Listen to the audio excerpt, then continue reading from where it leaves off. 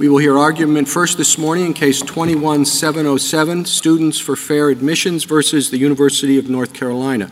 Mr. Strawbridge. Mr. Chief Justice, and may it please the Court. Racial classifications are wrong. That principle was enshrined in our law at great cost following the Civil War.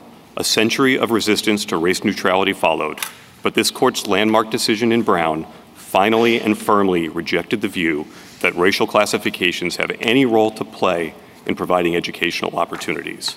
Since then, the Court has broadly enforced the Constitution's prohibition on the use of racial classifications. Whatever factors the government may use in deciding which jurors to sit, who you may marry, or which primary schools our children can attend, skin color is not one of them. Grutter is a glaring exception to this rule. This Court should overrule it. First, Grutter is grievously wrong. Its view that the educational benefits of diversity justify racial classifications contradicts the 14th Amendment's guarantee of equal treatment. It relied upon stereotypical assumptions that race is necessarily a proxy for one's viewpoint, and its purported limits are empty and self-contradictory, which is why UNC simply ignores them. Grutter also creates many negative effects. Some applicants are incentivized to conceal their race. Others who were admitted on merit have their accomplishments diminished by assumptions that their race played a role in their admission. And there is no evidence that after 2 decades, Grutter has somehow reduced the role of race on campus. Finally, no one is actually relying on Grutter. The opinion forecast its own demise, and it made clear that race-based admissions must be diminishing over time, but that has not happened. UNC officials testified that they cannot imagine any scenario that would actually lead them to end their racial preferences. UNC claims license to use race in perpetuity, and the district court held that Grutter allows this. Racial classifications are wrong, and this court should overrule Grutter. Mr. Strawbridge, the respondents argue that if you don't consider race, you won't be able to consider the whole person in the admissions process. How do you respond to that? This court has always said that racial classifications are necessarily invidious, and certainly it is possible that an applicant, for example, could write something in which race provides a context for their experience, but just considering race and race alone is not consistent with the Constitution. It's also not consistent with other holistic approaches that this court takes. There's great freedom, for example, to strike a juror, but one thing you can't strike a juror for, in part, is their race. You can, in awarding child custody, the most holistic process perhaps known to law is the best interest of the child, but this court has held race cannot be one of the factors you analyze in deciding that. Well, I understand that, but we're talking about an application to a university. If you don't include race, I assume that respondents think that by including race, it tells you something about a person. If you don't include that, then what do you include on the application? Well, you include their experiences, you include where they grew up, you might include their socioeconomic status, you include all sorts of things that actually lead to broader diversity of viewpoints. The assumption that race necessarily informs something about anyone's qualifications is antithetical to this court's precedents and to our Constitution. Can we stop a moment? And I want to break down what you're talking about.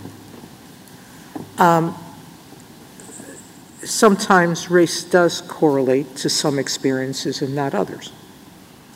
If you're Black, you're more likely to be in an under-resourced school. You're more likely to be taught by teachers who are not as qualified as others. You're more likely to be viewed as having less academic potential. Even in your own arguments in your brief, you correlate race to lots of other things that are not necessarily causal, but which do correlate. How do you tease that out? Well, how do you want an admissions officer to say, I'm not going to look at the race of a child to see if they had all of those socioeconomic barriers present, and despite that they got very high school scores, maybe a little lower or a lot lower SAT scores, but I'm going to think about that you're asking them to just shunt it aside? Yeah, racial classifications have always been disfavored for a number of reasons. They are necessarily divisive. They carry stigmatic harm. So why is it that in the Reconstruction era, just when the 13th, 14th amendments were being passed, Congress spent a lot of money in trying to get black children, whether they were children of slaves or free slaves, to be educated in integrated schools? They had a belief, didn't they, that integration itself provided a value? That is true. Of course, most of the Freedmen Bureau's activities are entirely consistent with this court's existing strict scrutiny rationale, even in the educational context, that remediation is an acceptable, compelling interest. But that's only remediation for what? For slavery. Well, And these programs were made available to black free children, well, many of them. well, and that's true. And also the Freedmen Bureau. And the Berea, Kentucky school that was supported by federal funds required a 50-50, 50 black percent children and 50 white percent children. I'm not sure that the sources that are cited in the brief support that view. There was a desire to make the education at Berea open to all, but as far as we can tell, the actual policy was they did not make distinction among applicants by race. The only requirement from what we could tell is a willingness to actually be educated in an integrated and co-educational environment at Berea College. So Berea College, of course, was also a private school. Now you're assuming in your argument that race is the only factor that gets someone in to a school. Could you point to any application? I thought under the Guter framework, you can't use race exclusively, but you can use it as one among many factors. Yes, and obviously we have quarrels with the logic of that. In a zero-sum game like college admissions, if race is going to be encountered, that means some people are going to get in and some people are going to be excluded based on race. But not the logic, the fact. What are the facts here about whether or not race is being used singularly to let people in? The expert that UNC presented argued that 1.2% of the decisions were influenced by race. We obviously have disagreements with its characterization of that, but given the fact that they receive 40,000 applications a year, that's hundreds, if not thousands, of applicants who are being affected by race every year. Our expert's testimony was that race made the difference in basically 700 applications each admission cycle. Counsel, I couldn't see from your briefs what your position was on race-neutral alternatives. Do you think those are appropriate, even if the intent of the state in adopting them is to reach a certain level of minority students? Our position is that this court has an established framework that it applies to judge facially neutral governmental action that's alleged to be racially discriminatory.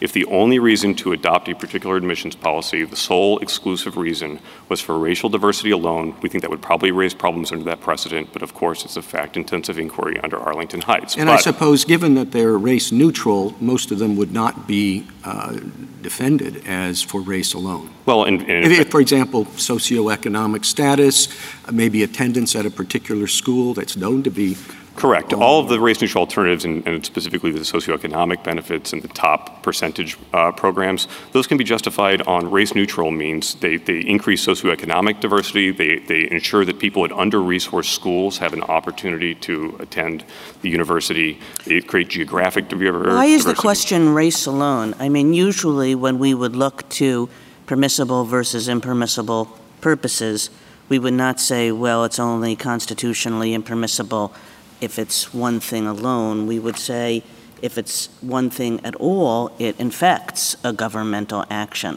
So suppose that like there's a 10% plan or something like that, and part of the justification is socioeconomic diversity. And another part of the justification is we'll also get more racial diversity in this manner. And that's, that's part of the purpose of the law. I think that that's pretty true to experience, that part of the reason that these kinds of plans have been developed is that people have understood that they will work to create more racially diverse campuses. Is that permissible? Well, like I said, it's a different analysis when the mechanism that's chosen is not a racial classification itself. But I do think that this court's precedents— Well, I guess the question is why is that true? A lot of our constitutional doctrine suggests that it's not a different analysis. In other words, one way you can offend the Constitution is by using an impermissible classification. Another way you can offend the Constitution is by devising a proxy mechanism with the purpose of using, of achieving the same results that the impermissible classification would. Right. So the question, I suppose, is why, I took your answer, which I welcome, to be yes, of course the 10% plans are constitutional. But I guess I wonder why, given most of our constitutional doctrine, that would be so. Well, I'm not so sure that's the current state of the law, especially with City of Arlington. I think under Mount Healthy and its precedent, if the government can demonstrate that it would have adopted the facially neutral program anyway, then I don't think that there's liability for intentional racial discrimination in that case. So if you prevail here, let's say, and a university develops 3 race-neutral alternatives to consider in the wake of a decision here, and they choose the one that's going to lead to the highest number of African American students, and they choose that race-neutral alternative for that reason.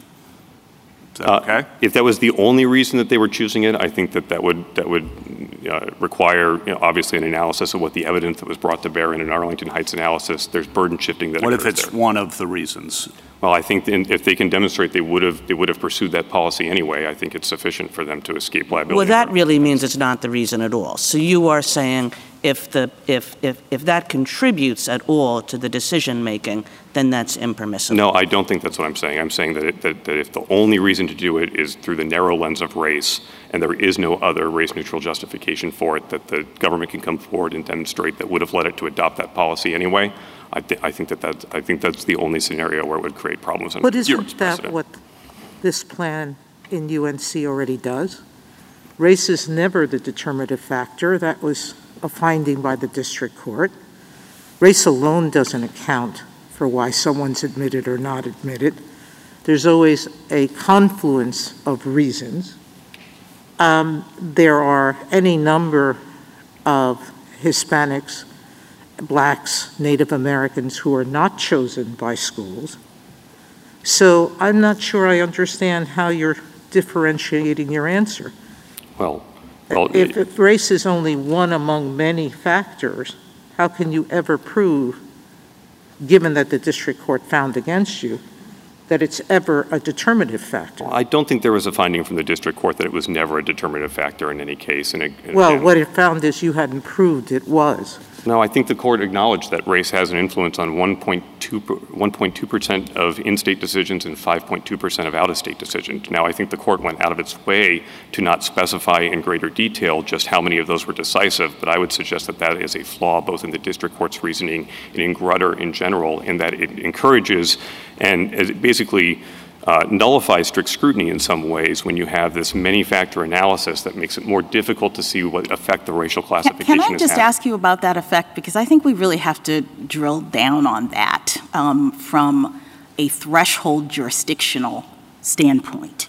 I think we have to understand whether race is being used in this context to give rise to an actual, concrete, particularized injury that would give the members of your organization standing to challenge the use of race in this context. And so I've been struggling to understand exactly, this is sort of where Justice Sotomayor was coming from. I've been struggling to understand how race is actually factoring into the admissions process here and whether there's any actual redressable injury that arises. So can you help us with that, figuring out how exactly does UNC's system work in terms of the use of race, and how your members are being harmed by that? So let me start with the legal question, which is concrete injury. Gratz establishes that the denial of an opportunity to fairly compete for admission when one of the factors that's used is racial classifications is sufficient to create concrete injury. Except Gratz was like a set-aside. It was a specific set of circumstances. You could see there that the race factor was creating an unequal playing field because of the way in which the program was structured. Here, I don't really see that happening because no one is, first of all, the university is not requiring anybody to give their race at the beginning. When you give your race, you're not getting any special points. It's being treated just on par with other factors in the system. No one's automatically getting in because race is being used. There's no real work that it's doing separate and apart from the other factors in any different way like it was in Gratz.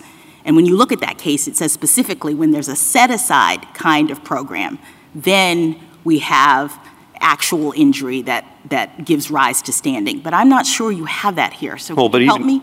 Sorry. Yes, Yeah. please. Even Grutter establishes that a holistic admissions process doesn't make the injury go away. But you've said Grutter needs to be overruled, so we can't, I don't think we can use that decision as the basis for standing. One of the problems with Grutter that I think illustrates this specifically is Grutter's suggestion that race can only be used as a plus factor and never a minus factor, but as many of the dissenting opinions in that case observed, and cases from, or opinions from this court have since observed, that makes no sense in a zero-sum game. If we are going to consider race, and we argue that a racial classification, which is highly disfavored at law because of its necessarily invidious nature, is going to be used, but then wait, presumably it must be doing some work.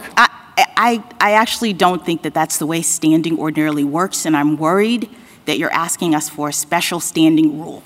Well, that you're saying that we can challenge the use of race as a factor without explaining how it's factoring in and how that harms our members. Well, so why is it that race is doing anything different to your members' ability to compete in this environment? They can still get extra points. The points are not being tallied. There's no goal. There's no target. But in any event, they can get points for diversity even in this environment. So why does having race as a factor harm your members in a redressable way? The record in this case is that UNC gives racial preferences to African Americans, to Hispanic Americans, and to American Indians. It does not give racial preferences to white applicants and to Asian applicants. Moreover— Are you sure about that? Because yeah. I thought that was not a rule, that anyone could get a point for diversity, anyone could get a point for racial diversity to the extent that the other factors in their application allow for it. No, the UNC, and I think this is in the district court's findings, specifically gives its racial preferences for what it defines as URMs, which are the three groups that I said. And moreover, any effect of race in the process is going to give rise to injury, because the injury that Gratz recognized and that Grutter did not hesitate in at least finding standing in that case and moving on to the merits decision, is that you are being denied the opportunity to compete on a fair playing field, at least a constitutional playing field. Mr. Starbridge, can I take you back to Justice Sotomayor's question? She described an applicant who came from an underprivileged school, who maybe didn't have the best teaching, best opportunities to score well on the SAT. And I want to know whether, in your view of the world, if a student wrote an essay describing some of the experiences that Justice Sotomayor said, I struggled with socioeconomic diversity, racial prejudice, things that shape who I am. In your view of the world, could a university take that into account without offending the Equal Protection Clause? Yes, I think this court's precedents even note that the act of overcoming discrimination is a separate and apart distinction from race, in part because any member of a race may be in a position, or a member of any race might be put in a position where they feel somewhat isolated or somewhat different. Okay, so I understood you telling Justice Sotomayor that you thought that would not be permissible, but that's not your... No, I think I meant to say quite different. What we object to is a consideration of race and race by race itself. In a box-checking way as opposed to race in an experiential statement. Which the record in this case is that they can give the preference based on the check of the box alone. Thank you. Where? Where? Where? Well, they use a whole... Show me one place the district court found that an applicant checking a box automatically gets a greater point system. Well, I did not say it automatically gets the point. They said that they can take race into account based on that information alone. The testimony is not necessary. But you're making assumptions with that, because I can look at something and say, okay, now let me read the rest of the application and see if that warrants that extra point. But where can you point into the record where merely checking the box, standing alone as one factor, got somebody in? Well, of course, there's an email exchange in the record, some of which is sealed, but I think that the court's familiar with its That contents. was one person and not the entire committee. I think it was a chat between 3 people. Well, Did who that were all person get a member point as a committee. result? or is that the Harvard case? I'm sorry. It might be the Harvard. May I they- go back to Justice Barrett's question and just make sure I understand your answer to it? You said not race in a box-checking way, but then Justice Barrett said race in an experiential way, and you said yes to that. And you said, well, of course, you can always say that you've been subject to discrimination. And certainly being subject to discrimination is one part of what it means to have race affect your experiences generally. I mean, what are you saying a college can look at, and what are you saying a college can't look at when they're reading an essay about, the experiences that a person has had in their lives? Well, the reason why race may have some contextual relevance when you're evaluating an essay, right? A story about being subjected to racial discrimination obviously indicates that the applicant has grit, that the applicant has overcome some hardship. It tells you something about the character and the experience of the applicant other than their skin color. So that's what we object to. So you said, again, being subject to discrimination. Are you conceding, too, that there are other aspects of racial identity that could form part of an essay that universities would want to look at? Or are you saying, no, this just has to be if you have complaints about racial discrimination? Well, no. For example, a student, an Asian American student who took an active interest in perhaps, traveling back to their grandmother's, country of origin, or somebody who, was involved in some extracurricular activities with a particular, interest in supporting, Asian American students, for example. Those kind of show dedication. They show extracurricular involvement. They show perhaps a global interest in the world. There's all sorts of non-racial criteria those meet. They also show a pretty not very savvy applicant, right? Because the one thing his essay is going to show is that he's Asian American, and those are the people who are discriminated against. Yes, that is true, and that's the record in both cases, is that racial preferences operate to the disadvantage of Asian American applicants. So it is the case that African American applicants can highlight that aspect of their background and situations such as the one that you mentioned, and that people reading that file in the admissions office can look at that and take that into account. Yes, what we object them taking into account is just race, independent of any of that kind of information. But how are they taking into account race independent of the rest of the information in a holistic review process? So my other question was about this same thing, which is, how is race being used in this process? You keep saying we object to the use of race standing alone. But as I read the record and understand their process, it's never standing alone.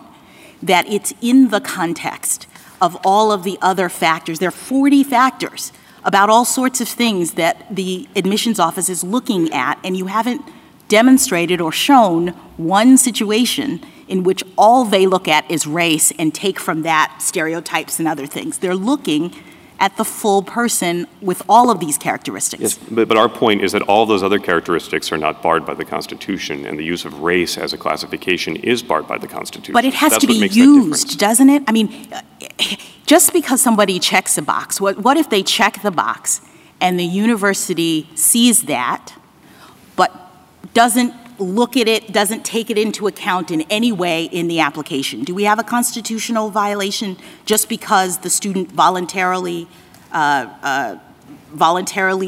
said, I'm an African American, but that never comes into play? If the university admissions process instructs readers not to take that into account or to not award any benefit toward admission on that basis, then that is not necessarily a problem. No instruction. It just never actually comes into play. Because if you say that, what I think you're saying is that people have to mask their identities when they come into contact with the admissions office just on the basis of their difference. Well, it never comes into play. I don't think this is a lot different than a couple of other criteria. For example, the UNC's official position at trial was that gender is not a basis for admission, that admissions officers are not supposed to take gender into account.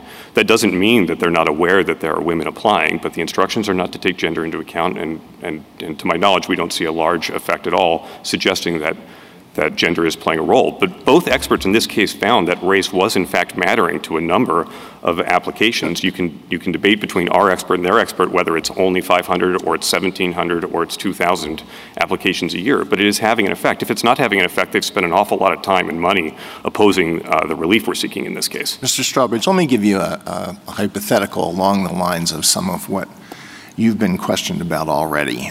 Suppose that a student is an immigrant from Africa and moves to a rural area in western North Carolina where the population is overwhelmingly white. And the student in an essay doesn't say this, I was subjected to any kind of overt discrimination, but I did have to deal with huge cultural differences. I had to find a way of relating to my classmates who came from very different backgrounds. Would that be permissible? I think that would generally be permissible because the preference in that case is not being based upon the race, but upon the cultural experiences or the ability to adapt or the fact to encounter a new language in a new environment. The race is part of the culture, and the culture is part of the race, isn't it? I mean, that's slicing the bologna awfully thin. Well, we could say the same in the jury selection cases. We could say the same in the child custody cases. There's still a difference between using and express racial classification. When you use race, you are telling applicants that their race matters, that it means something, that is inherently divisive. It gets us further away from a world where the government treats race as irrelevant. But they're offering it because they're saying that race matters to me. I mean, this is not a situation in which the university is asking or telling every applicant, give us your race, so that we can classify people, so that we can give certain people preferences. The only reason why the university knows the race of any of these applicants is because they are voluntarily providing that. But it is making distinctions upon who it will admit, at least in part, on the race of the applicant. Some races get a benefit, some races do not get a benefit. Counsel, I'm sorry, go ahead. Our precedents, just turning to our precedents for a moment, distinguish on the one hand between racial quotas, which Justice Powell and Bakke said would be impermissible, with pursuing racial diversity and critical mass of different races on campus, in Grutter, for example. How are we to think about distinguishing between those concepts? Well, so the racial diversity point is interesting because the court's other precedents have rejected racial diversity as a compelling interest in the employment context, in Wigand at least. It's rejected racial diversity as a relevant factor in K through 12 education. So we think that Grutter is an exception to that, and those other cases are better reasoned in this point in terms of disfavoring the use of race by the government. So in your view, and I take this to be the purport of most of your briefs, not putting aside the last 10 pages or so, but in your view, it really wouldn't matter if there was a precipitous decline in minority admissions, African American, Hispanic, one or the other. If I think there are some numbers in this case, but suppose that it just fell through the floor. Would it just, too bad? Well, I don't think that it's going to fall through the floor if the university is actually committed to the broader diversity it wants. Because right, I know you think that, and there's been obviously a lot of the litigation has been about that. How much will it decline, and your expert and their expert. But the logic of your position suggests that that really doesn't matter. I mean, the last 10 pages of your brief where you say, has there been narrow tailoring here, it matters in that 10 pages. But it doesn't matter if you're saying there's a categorical rule, no race shall be involved in admissions decisions, then it doesn't matter if minority enrollment or particular kinds of minority enrollment fall through the floor, does it? If the application process is open and that is a result of the criteria that the university has elected to choose and it's not discriminatory under this court's other precedents, then that is the educational decision the university has made. I doubt any university would ever make that decision. That has not been the experience, for example, in Florida, which is race neutral, has very similar demographics to UNC, and by UNC's own admission in this record, actually achieves better racial diversity as well as 50% greater number of programs. Right, well, that on gets campus. us back to this question of what universities can do with what purpose to achieve racial diversity even without being explicit about racial classifications. But putting that aside, I mean, I guess what I'm saying is your brief, and this is very explicit in your brief, is like it just doesn't matter if our institutions look like America. You say this on page 11 in your reply brief.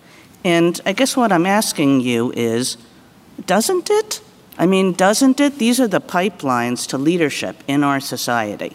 It might be military leadership. It might be business leadership. It might be leadership in the law. It might be leadership in all kinds of different areas. Universities are the pipeline to that leadership. Now, if universities are not racially diverse and your rule suggests that it doesn't matter, well, then all of those institutions are not going to be racially diverse either. And I thought that part of what it meant to be an American and to believe in American pluralism is that actually our institutions, are reflective of who we are as a people in all our variety. I think that's right. I think the reason that we think that and why that is a great American ideal is because we expect that the government is going to be open to everybody who wishes to apply, and that because merit and your worth as a person and your value as a contributory citizen is not correlated with your skin color. And so naturally, a government that treats people fairly and that makes opportunity open to all will necessarily see racial diversity. But Mr. And indeed, that's been the experience you said, before. and I think you're right to say this, you said to one of my colleagues' questions, if this didn't matter, they're spending an awful lot of time and money and anxiety doing something that doesn't matter. So let's presume it does matter. Let's presume it does matter that these programs have been understood to be necessary to ensure that these institutions have a certain level of racial diversity. And I concede what Justice Gorsuch says, that racial diversity and quotas, it's a little bit mysterious, but have a certain level of racial diversity that will enable them to get the benefits of all our many different peoples, and that enables American society generally to do the same. Well, because I think one of the problems with Grutter is that it suggests that this is somehow costless, that if it's one factor among many and we can't identify, exactly how many points race is getting, although obviously statistical analysis does allow us to do that at some point, Grutter says it's not that big of a deal. It's always a plus factor and never a negative. But this is a zero-sum game. That is one of the problems with Grutter,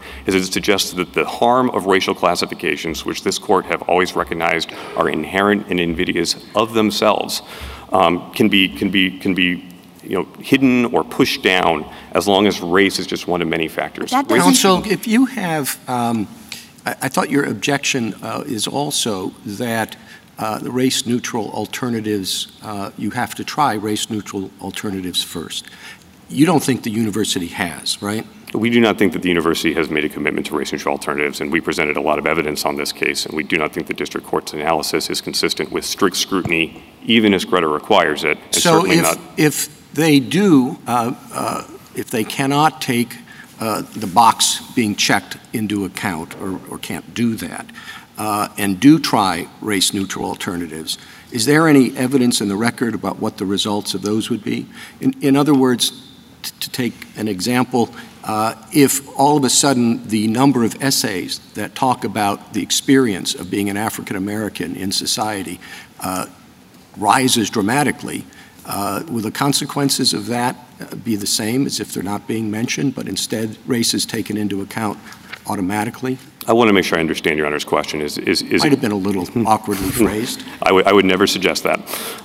Is the question as to whether or not there's some sort of cheating going on, or is the question whether the race-neutral... not a bit. The question is, the discussion has been about the dramatic plummeting of the number of African-American students that would take place if the practice of checking the box with race is taken away. And my suggestion is, if that's not, then maybe there will be an incentive for the university to, in fact, truly pursue race-neutral alternatives, such as, allowing, which I think would be allowed, students, applicants to indicate experiences they have had because of their race. I think that's correct. And just so we're clear, there's a lot of room for UNC in particular to improve its socioeconomic diversity commitment. It claims to value this, but the preference, at least according to our experts' testimony, that it gives for socioeconomic status is lesser than it gives to race. Something like the average median income in North Carolina is about $53,000 a year, but the average UNC student comes from a family making $153,000 a year. And at least at trial, there was testimony from the director of admissions that the percentage of first-generation college students and the students who were receiving scholarships under the Carolina Covenant, which is a socioeconomic benefit, had declined in recent years. Your position will put a lot of pressure going forward, if it's accepted, on what qualifies as race neutral in the first place. You said socioeconomic is race neutral, top 10% plan, race neutral. You want to respond to that? Well, I'm sorry. I did not mean to interrupt. I just wanted to say that I actually don't think that's been the experience. There are 9 states that have barred the use of race in their college admissions program. We're not aware of anyone who has challenged a race-neutral alternative on the ground that it somehow... Right. I'm just making sure what qualifies as race-neutral in the first place. What if the college says we're going to give a plus to descendants of slaves? Is that race-neutral or not? I think descendants of slaves is a very difficult question because it's so highly correlated with race in the history of our country. I'm not sure that any college has proposed that kind of a preference. Well, I know we have to think forward about what will happen if you prevail in this case, and that seems a potential, so I'm curious about your answer to that question. My instinct standing here is if that were the only basis, then that very quickly starts to look like just a pure proxy for race. It would obviously depend on the actual program as it was implemented. Could you give a plus to applicants whose parents were immigrants to this country? I think that Is that race neutral? I think that if it is immigrants regardless of country and regardless of their racial descendant, I think that is probably closer to being okay. Counsel, what did the evidence show in terms of race-neutral alternatives from your perspective? The race-neutral... Would numbers plummet?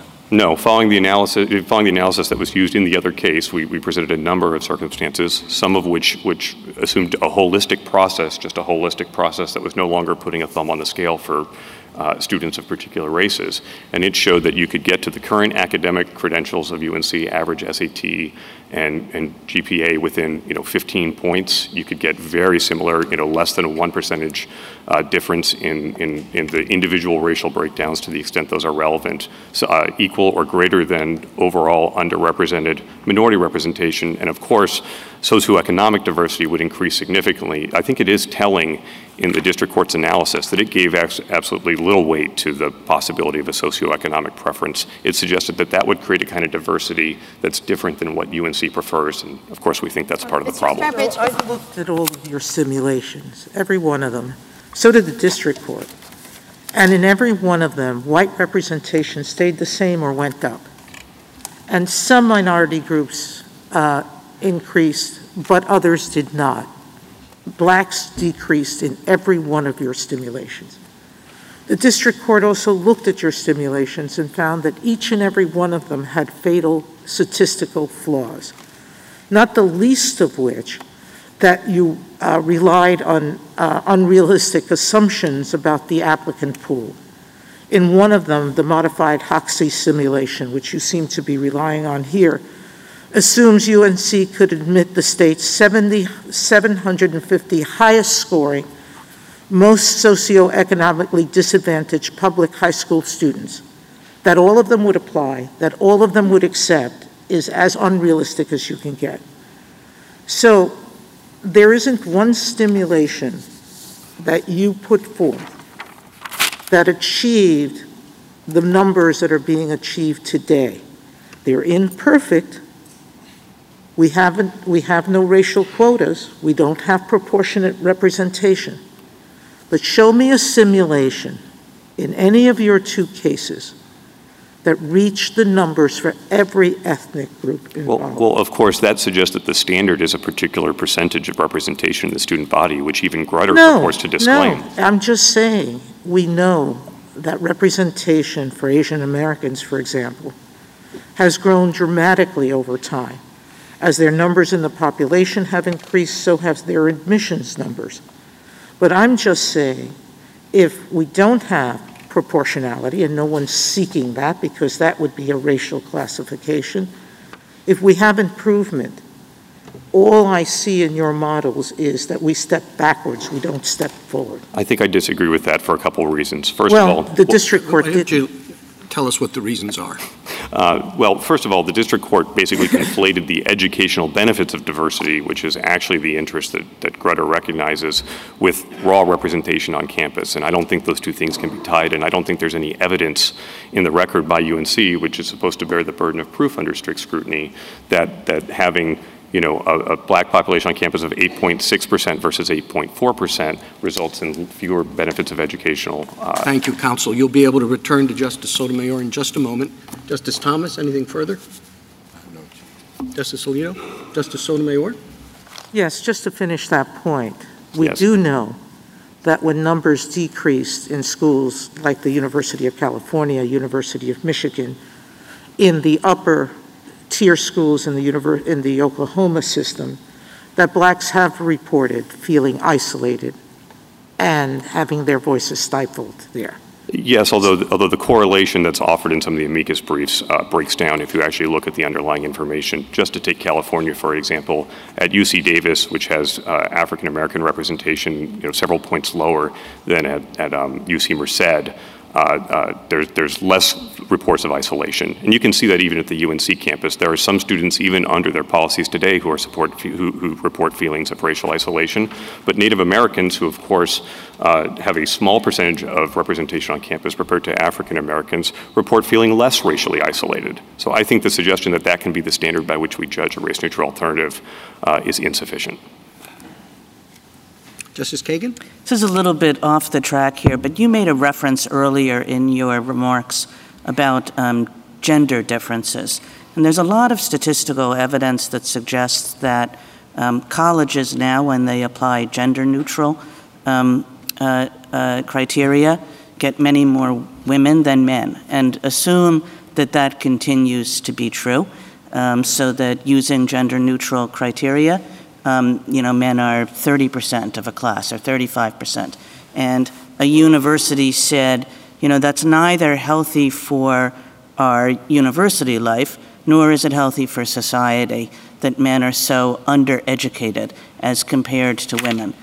Could a university put a thumb on the scales and say, it's important that we ensure that men continue to receive college educations at not perfect equality but like roughly in the same ballpark? Well, of course, under this court's precedent with respect to the Equal Protection Clause, that is subject to a somewhat lesser level of scrutiny than racial classifications are. So even if they could justify them under this court's equal protection jurisprudence, I don't think it follows that they can justify racial classifications. Yeah, I mean, you're right about the levels of scrutiny, but that would be peculiar, wouldn't it? Like white men get the thumb on the scale, but people who have been kicked in the teeth by our society for centuries do not? Well, of course, our position is that white men could not get a thumb on the scale. That sounds like a racial classification. Men could, perhaps, but not white men. Yeah, but the answer is, could you survive intermediate scrutiny in that case? I don't know, but we have never said that gender differences, at least the court has never suggested that sex discrimination under the Equal Protection Clause rises to the inherent invidious level that racial classifications do. In this case, it's about racial classifications. Justice Gorsuch? Well, this court in the Virginia Military Institute case said that gender would be an impermissible basis for discriminating against applicants there. Yes, and obviously the situation was somewhat different in that it was a total exclusion, if I recall correctly, in that case. But I do not want to concede that there would ever be an appropriate place to have a sex-based characteristic. I'm just noting it's different under the precedent than race. And how about religion, for example? There's some evidence, for example, that Harvard adopted its holistic admissions approach in part because it was concerned by the burgeoning number of Jewish persons who were attending. And they were looking for a way to reduce the number of Jewish persons without resorting to a quota. At least that's what some of the amici tell us. Yes, I mean, that is the history, and I think it's an illustration why putting something in a holistic admissions process doesn't prevent the very invidious effects that this court has always recognized with racial characteristics. Then I want to ask you about Title VI in isolation. Put aside our precedent for the moment. Title VI says that no person shall be excluded from participation or be subjected to discrimination under any program or activity that receives federal financial assistance.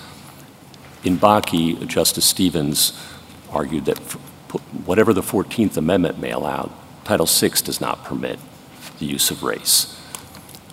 You didn't make much of that point in your briefs, and I just wanted to understand why. I don't think it's necessary to make that much point in the brief, because in our view, at least within the educational context, there's really not a difference between how the 14th Amendment should read and Title VI's prohibition should read. We understand that some people view the Title VI language as even more clear. We would obviously win under that view, but it hasn't been briefed, and I don't think it can be justified as a route to decision here as some sort of constitutional avoidance, because the constitutional question has been decided in Grutter. We submitted has been decided incorrectly, and so you wouldn't be avoiding a constitutional decision. You'd just be leaving, in our view, a bad decision on the books. Thank you. Justice Kavanaugh?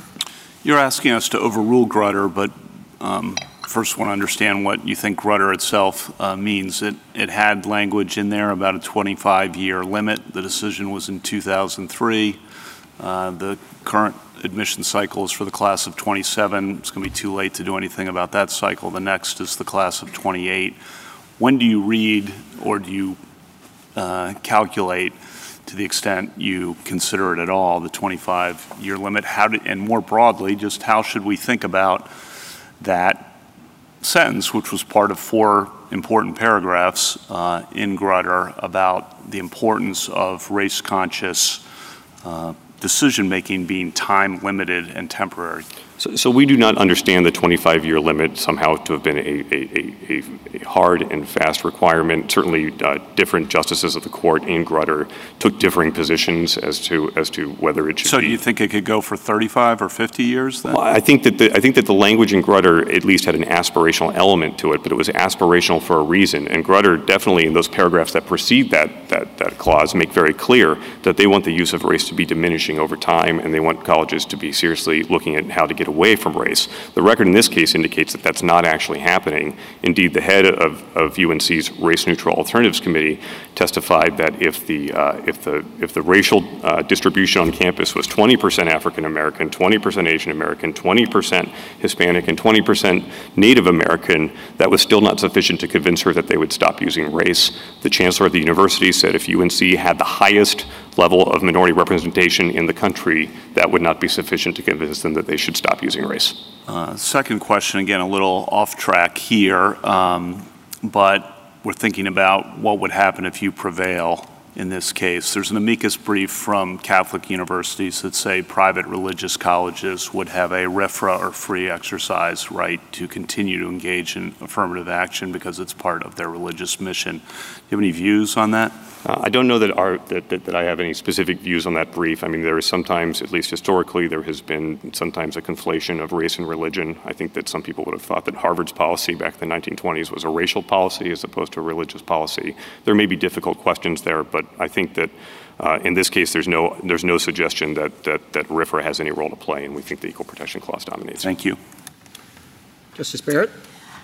Mr. Strawbridge, do you agree that universities have a compelling interest in the educational benefits of diversity writ large, not just racial diversity, but having, difference of genders, different religions, different viewpoints in the classroom because of the educational benefit of bringing different perspectives to bear in a question? I don't think the compelling interest question can be answered apart from what the policy that's being considered is. In this case, we don't think it's an interest that is compelling enough to justify a racial I understand that, but do you agree, let's take the compelling away from it. Do you agree that they have an interest in? Sure. I have no doubt, and I agree that universities have an interest in the broadly defined, in achieving the kind of broadly defined diversity that is talked about sometimes in Grutter and sometimes in the brief. And how would you suggest that they go about achieving that? Like, let's say that you prevail, but universities still have this interest in assembling diverse classes, full of students that bring different experiences and perspectives to bear, and they decide not to adopt a 10% plan. So I assume it's all done then in holistic review. Yes, and there's nothing wrong with, holistic review takes place today at colleges that do not use race as a factor in admissions, and there's no reason to assume, and there's no evidence in the record that the students at those colleges are not receiving the educational benefits of diversity. I guess what I'm concerned about is if it puts a lot of pressure on the essay writing in the holistic review process, you can have viewpoint discrimination issues, I would think, depending on how admissions officers treat essays. You could have free exercise claims not by religiously affiliated universities who want to give bumps to, say, LDS students, but, if you have Harvard, say, saying, well, we want this many Jews, but we also want this many Christians, and this many Muslims in a classroom. Well, I guess we don't even understand Grutter in parts to be suggesting that the interest in this broad benefit of diversity actually justifies kind of micromanaging the populations on campus in the way that you're suggesting. And I don't think that the universities are doing that with respect to socioeconomic diversity, at least if UNC has a cap on the number of socioeconomically challenged students that they're willing to admit. They haven't said that. So I'm not sure that it follows that, in a scenario where we prevail, that it's going to affect one way or another the holistic admissions process. Florida is holistic. I believe the California system is holistic. I think Michigan is still holistic. Thanks. Justice Jackson? Yeah, so two questions. Is there any indication from this record that UNC is doing the kind of micromanaging you're talking about with respect to racial classifications? I didn't see that they were shooting for a particular target or that there was a goal or that I thought, in fact, that as the reviewers went through the process, they didn't even know how many other students of color had been admitted, and if they did know, they had to be recused. So they're not operating the system, I thought, to reach toward some sort of racial goal. Am I wrong about that? Well, that policy was instituted after our lawsuit was filed. Before our lawsuit was filed, at least senior admissions officers who were reading files were allowed to see those. So the policy is that they're not reaching toward some sort of goal? As a post-litigation, no, I would not go so far as to say that. And in particular, I would look at the race-neutral alternatives analysis that UNC's own expert proffered, and this is actually throughout the record, even in the admissions. All right, offices. I have little time. I'm sorry. No, I'm sorry. I don't. But you say they've changed the process, but now at least they're not looking toward a goal of. They're not race balancing in that same sense. No, I think they measured their standard as to what they could achieve by race-neutral alternatives by whether they can replicate the precise level of diversity to today. So I think that is a form of. All right. So let me ask you another question, because I take it that your position is that UNC is allowed to consider other non-race-based personal characteristics of individual applicants, like someone's status as a parent or a military veteran or a disabled person, and give pluses in the current holistic environment for those characteristics without running afoul of the 14th Amendment. Is that right? I think that is generally correct, as long as it's a criteria that is not walled off by the 14th Amendment. It's appropriate. They can give pluses. And so what I'm worried about is that the rule that you're advocating, that in the context of a holistic review process, a university can take into account and value all of the other background and personal characteristics of other applicants, but they can't value race. What I'm worried about is that seems to me to have the potential of causing more of an equal protection problem than it's actually solving. And the reason why I get to that possible conclusion is thinking about two applicants who would like to have their family backgrounds credited in this applications process, and I'm hoping to get your reaction to this hypothetical. The first applicant says, I'm from North Carolina. My family has been in this area for generations, since before the Civil War, and I would like you to know that I will be the 5th generation to graduate from the University of North Carolina.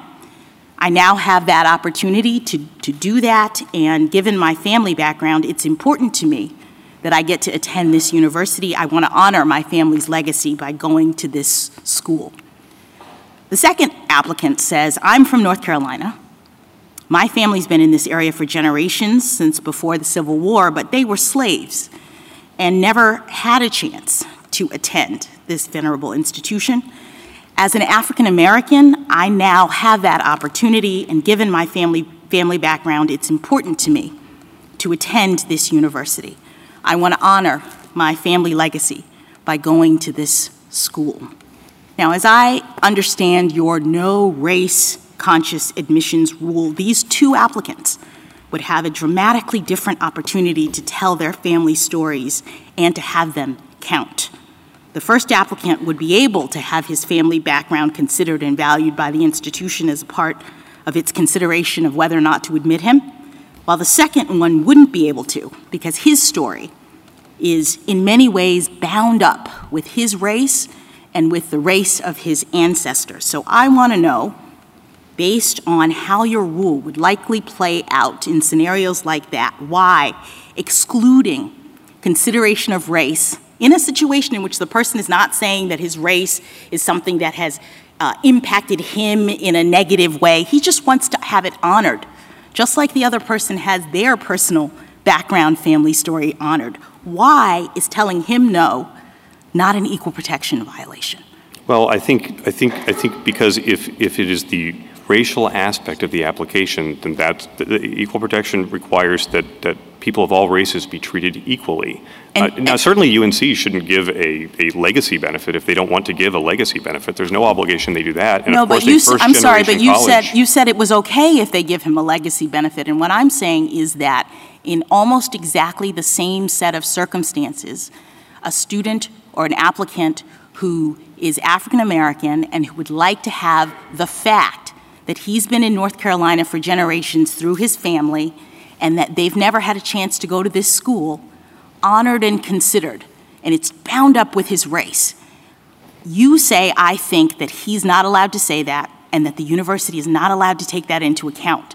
And because it relates to race, precisely because it relates to race, I think you might have an equal protection problem in saying that he can't get credit for that when someone else can. Well, for purpose of the hypothetical, I am assuming that the only significant factor in that story happens to be the fact that of the race of the applicant and that their race was previously barred from attending UNC. Obviously, nothing stops UNC from honoring those who have overcome slavery or recognizing its past contribution to racial segregation. But the question is that a basis to make decisions about admission of students who were born in 2003? And I don't think that it necessarily is. I don't think that the Equal Protection Clause suggests that it is.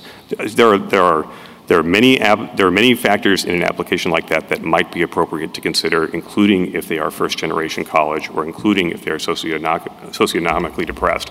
But if the only difference is between a white student and a black student, I don't think the Equal Protection Clause permits the admissions decision to hinge on that. Thank you, counsel.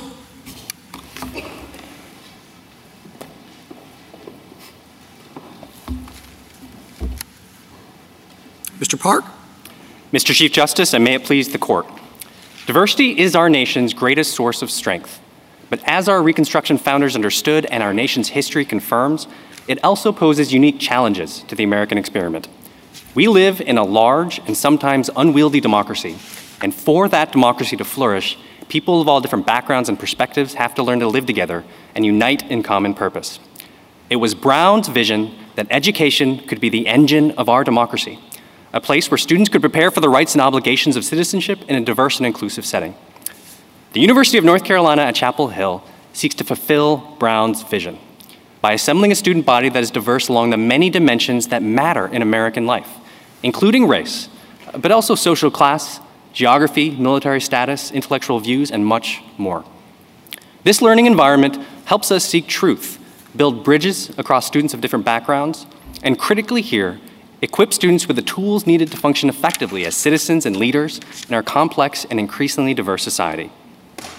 The university pursues these interests in scrupulous compliance with this court's precedents, which have consistently held for decades that seeking the educational benefits of diversity is a compelling interest of the highest order, and that universities may consider all aspects of an applicant's background to build a thriving campus community.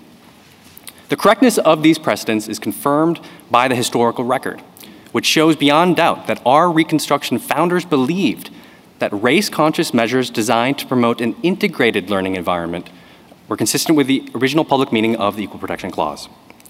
To be clear, UNC would like nothing more than to achieve its educational aims through race-neutral means. It has taken extensive efforts to do so and has seen steady and continuing progress toward this goal. But this progress has been halting. And the university retains a powerful interest in preventing the backsliding that would occur if this court took away the power to decide this important social policy issue from the people of North Carolina. I welcome the court's questions. Mr. Park, I've heard the word diversity quite a few times, and I don't have a clue what it means. It seems to mean everything for everyone. And I'd like you first, you did give some examples in your opening remarks, but I'd like you to give us a specific definition of diversity in the context of the University of North Carolina. And I'd also like you to give us a clear idea of exactly what the educational benefits of diversity at the University of North Carolina would be. Yes, Your Honor. So first, we define diversity the way this court has in its court's precedents, which means a broadly diverse set of criteria that extends to all different backgrounds and perspectives and not solely limited to race. And there's a factual finding in this record, PEDAP 113, that there are many different diversity factors that are considered as a greater factor in our admissions process than race. We have a particular interest in recruiting and enrolling rural North Carolinians. In the last incoming class, 4 out of every 10 students who entered the campus doors were from rural North Carolina. 1 out of every 12 students has a military affiliation, including the most veterans on campus since World War II. And so we value diversity of all different kinds and all the ways that people differ in our society. On the educational benefits question, Your Honor, I don't think it's actually disputed here that there are real and meaningful educational benefits that come with diversity of all kinds.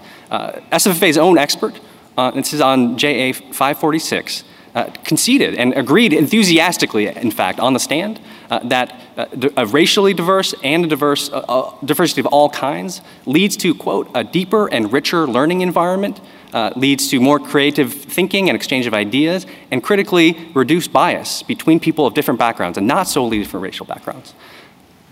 But you still haven't given me the educational benefits. I didn't go to racially diverse schools, but there were educational benefits.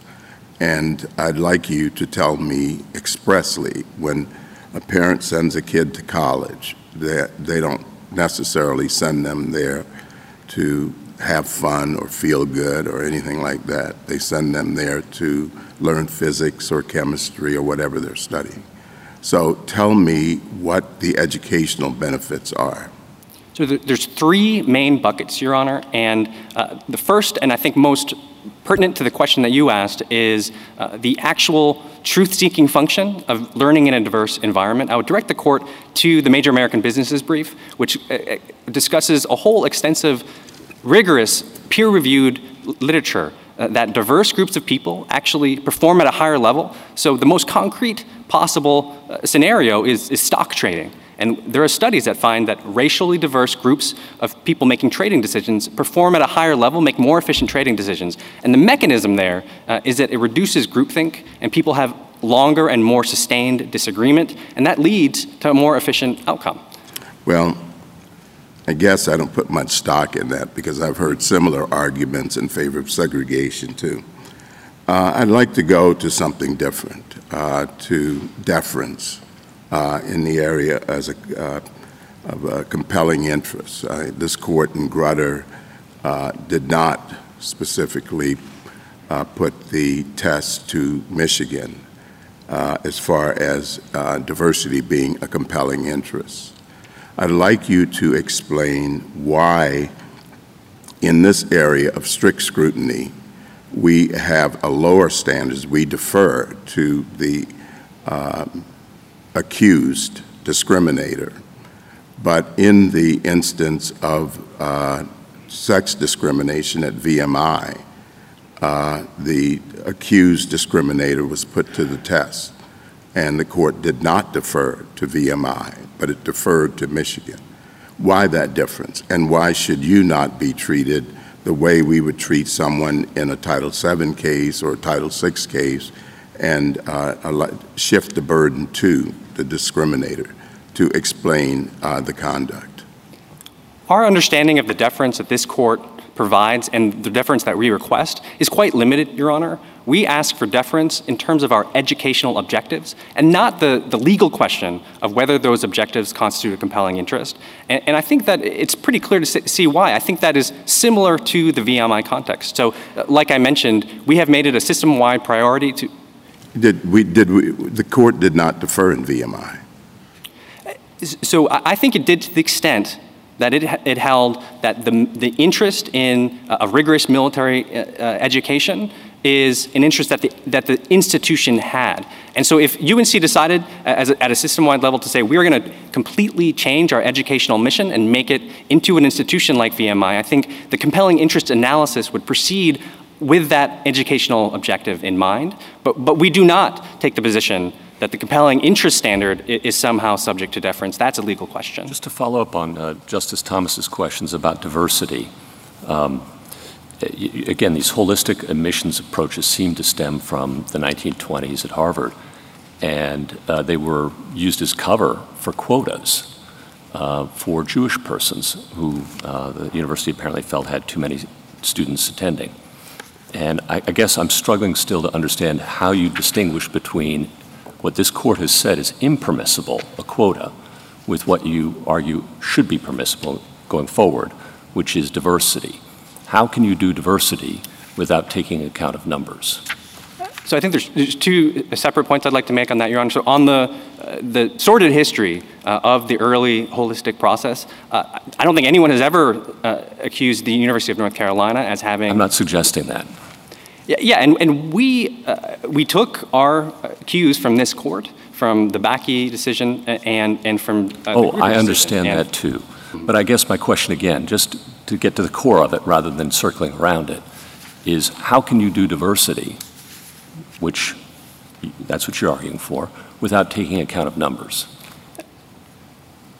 Our interest in what we believe that Grutter requires of us is individualized, holistic review. And I think there's actually been a lot of misconception. But if you don't, you have to achieve diversity, though. That's the goal.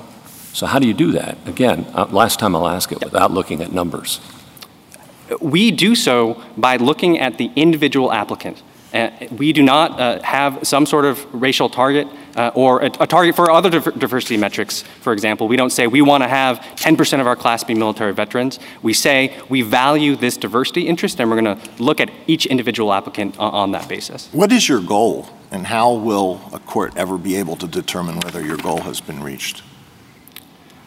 Our goal is to achieve the educational benefits of diversity. And I understand that that is a qualitative standard that is difficult to measure, but I do not believe that a standard merely being qualitative means that it is not susceptible to rigorous review. And if I could give an example, so we are subject to a statutory mandate that we create an open and tolerant speech environment for all sorts of views, even views that many find disagreeable. And we engage in the same kind of analysis to measure whether we are meeting this standard.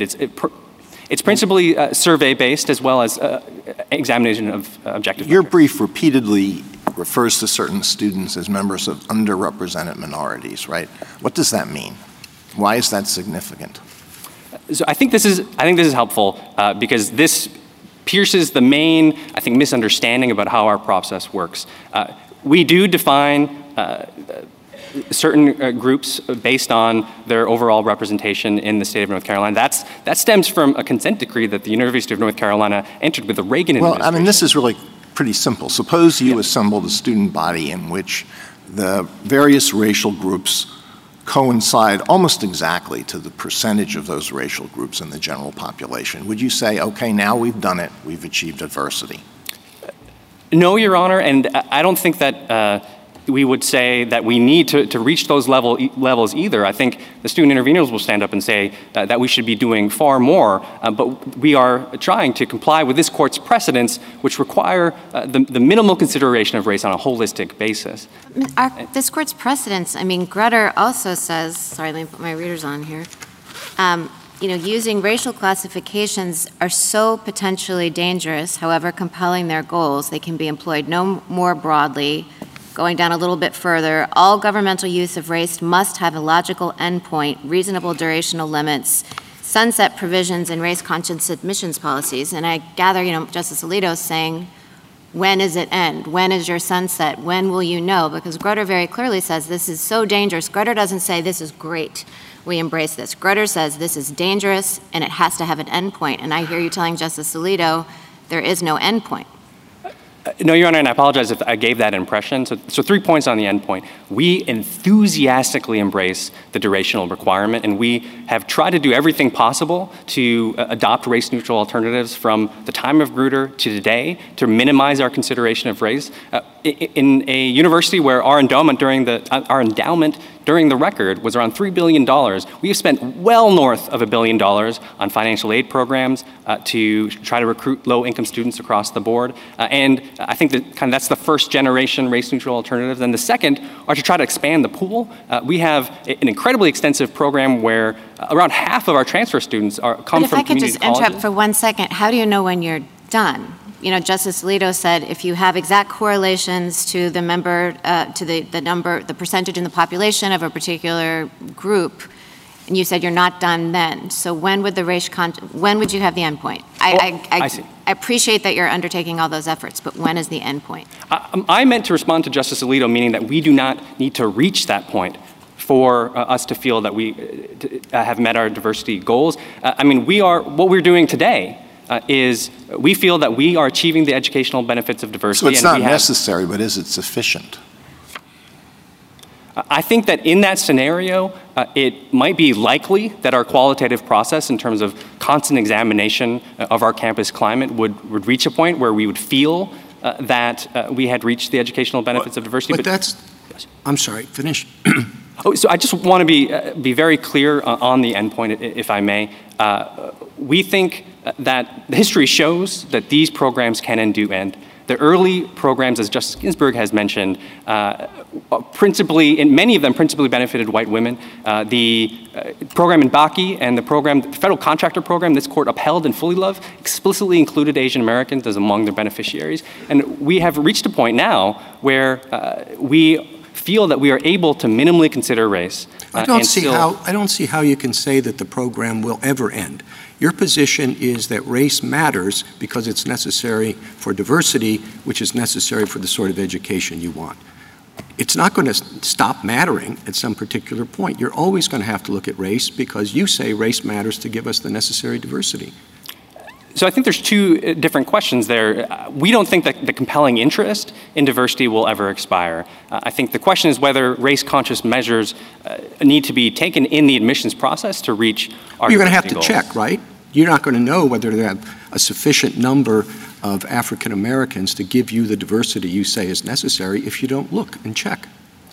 I think there will be some attention to numbers, but the feedback loop between our assessment of our campus environment and the admissions process, we will celebrate the day when we get to the point where we have reached the point where we do now with our minimal consideration of race. Well, I think the difficulty you're having answering some of these questions about endpoint were probably in the mind of Justice O'Connor when she wrote the opinion in Grutter for the majority, and as Justice Barrett said, indicated that these racial classifications are potentially dangerous and must have a logical endpoint. And instead of leaving it vague, the opinion didn't say until you reach a point where you're satisfied that diversity has been achieved or something vague like that. It said 25 years in there. And so I want to hear how you address that part of the Grutter precedent, because as I understand your answer, you would extend it far beyond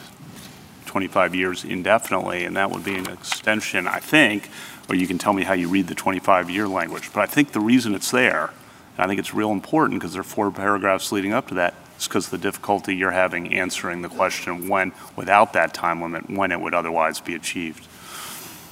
So, of course, we don't read the 25-year as some sort of strict expiration, and I don't think on its face it was structured as such.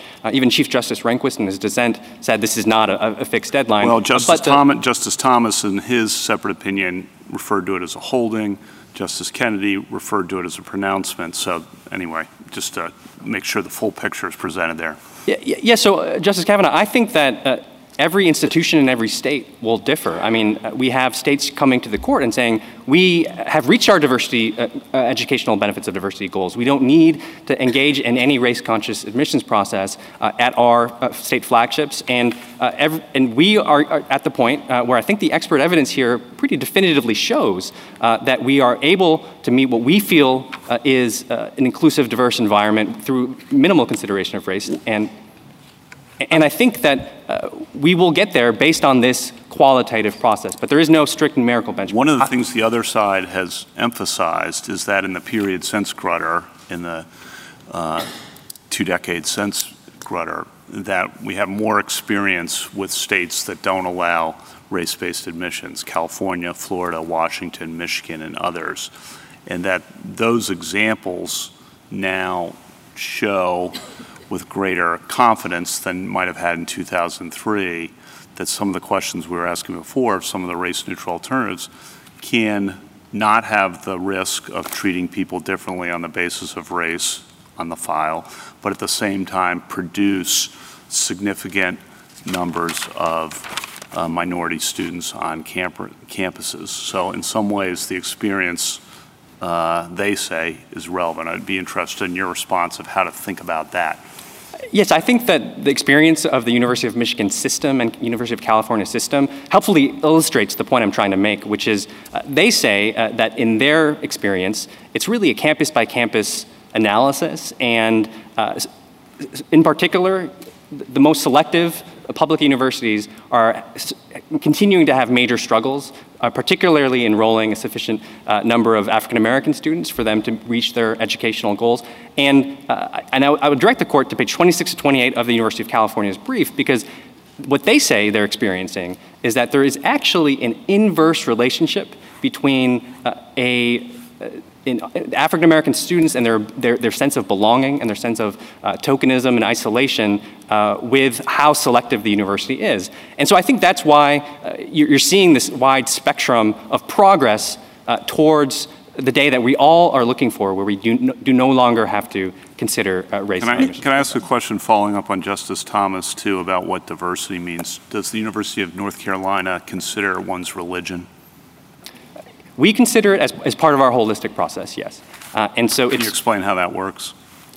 Yes, and this is helpful because it's the exact same thing that we do for all of our other diversity goals, is if in context and an assessment of an individual applicant, their religious background or their religious experiences suggest that they might contribute something to our campus community, then that can be considered a positive attribute that is considered in our holistic process. Do you have them check a box, though, as to what religion they are?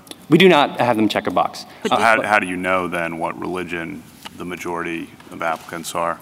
So our analysis on our religious tolerance climate is not pegged to the admissions process, but we do have an entire process set up and a whole range of programs to try to ensure an open and tolerant religious environment. And so we do engage in the same kinds of surveys and qualitative analysis of our campus community. And we're finding that on the whole, we feel we're meeting our goals, and we still have some struggles, particularly with Jewish and Muslim students feeling like they belong on campus. Is the checking of the box with respect to race voluntary? Is it something that students are required to do, or something that they do on their own as a part of the process? It is entirely voluntary, Your Honor. So you don't know what the race is of all of the applicants who are coming into your community from the admission standpoint? That's correct. And can you answer a question about UNC's history of exclusion? You mention it several times in your brief, and I'd like to understand whether and to what extent that matters with respect to the diversity interests that you are asserting. Thank you, Your Honor. So we don't think we're not pursuing any sort of remedial justification for our policy, but we do think that our university's history is relevant to the diversity analysis in two distinct ways. So first, we think it helps explain why the progress that we have been pursuing is perhaps behind the University of Oklahoma, for example. We have a unique racial history in our state, and all these programs take society as they find it. I see. So that might account for why the sort of 25-year expiration deadline can't really be blanketly applied, because we start in different places with respect to how race has been considered to exclude people in our various communities. Yes, I agree very much with that statement. Thank you, Justice Thomas. Anything further? What's the difference between, what is the percentage difference between a non-racial approach and the approach that you're taking? So the expert evidence in our case suggests that around 1.2% of the applicant pool as a whole is affected by our race-conscious admissions program. And how that works out in terms of the relevant denominator is the number of underrepresented minorities on campus, which is still fairly small. It's far lower, for example, than the number of rural students that we have, and it's even less the number of first-generation college students that we have. So it's around maybe 10-15%. So do you think that 1.2% marginal difference is enough of a compelling interest to continue a race-based program? What we have tried to do is follow this court's guidance, particularly in Fisher 2, but in other cases where the court has said that it is a hallmark of narrow tailoring and therefore a test of constitutionality that we consider race only minimally. And of course, seeking the educational benefits of diversity is also a continuum. We think that we would not face some of the struggles that we do in terms of admitting and enrolling underrepresented minorities if we considered it to a larger extent, but we have chosen to, under this court's precedence, be guided by this court's precedence to consider it only minimally. So if someone was bringing a discrimination case against the University of North Carolina and the racial difference composition was 1.2%, would they have stated a claim? I see. Let me just make sure I'm understanding so I think that there are, it goes to the issue of standing generally and what you need to show. Just someone is bringing, it's statistical, and they said the difference between the admission of Group A, racial Group A, is 1.2% more than racial Group B. Would that be enough for discrimination? I think it would be enough to state a claim that someone's candidacy has been affected by a policy. I think one other thing to point out, is that there are other aspects of our policy, as I think Justice Jackson was getting at, that have a reverse impact as well. And we haven't modeled this, but any diversity factor could have a disproportionate impact on the racial composition of the class in some other direction. And so I do think this is one of the major concerns that would arise if Grutter is overruled. Justice Alito? I'd like your response to the argument that these racial categories are so broad that any use of them is arbitrary and therefore unconstitutional. So what would you say to, for example, a student whose family came from Afghanistan and doesn't get in because the student doesn't get the plus factor that the student would get if the student's family had come from someplace else? So you would say to the student, well, we don't need you to contribute to a diversity of views at our school because we already have enough Asians. We have a lot of students whose families came from China or other Asian countries. And the student says, well, you don't have anybody like me. I'm from Afghanistan. What similarity does a family background of a person from Afghanistan have with somebody whose family's background is in, let's say, Japan? So respectfully, what you're describing is the exact opposite of how our process actually works on an individualized basis. We discussed this on page 11 of our brief. There was a Vietnamese student. The admissions officer testified about a Vietnamese student who immigrated to a remote part of North Carolina and thrived in that setting. And she testified undisputed that was a favorable aspect of her application. That's an individual aspect of the application and something that has to do with her experience. But What is the justification for lumping together students whose families came from China with students whose families came from Afghanistan? What do they have in common? So I agree that would be a strange rule, and that is not the rule that this court has established. Well, then why do you have them check a box that I'm Asian? What do you learn from the mere checking of the box? So we think that it depends on the individual circumstances of that person. But so you don't need the boxes at all.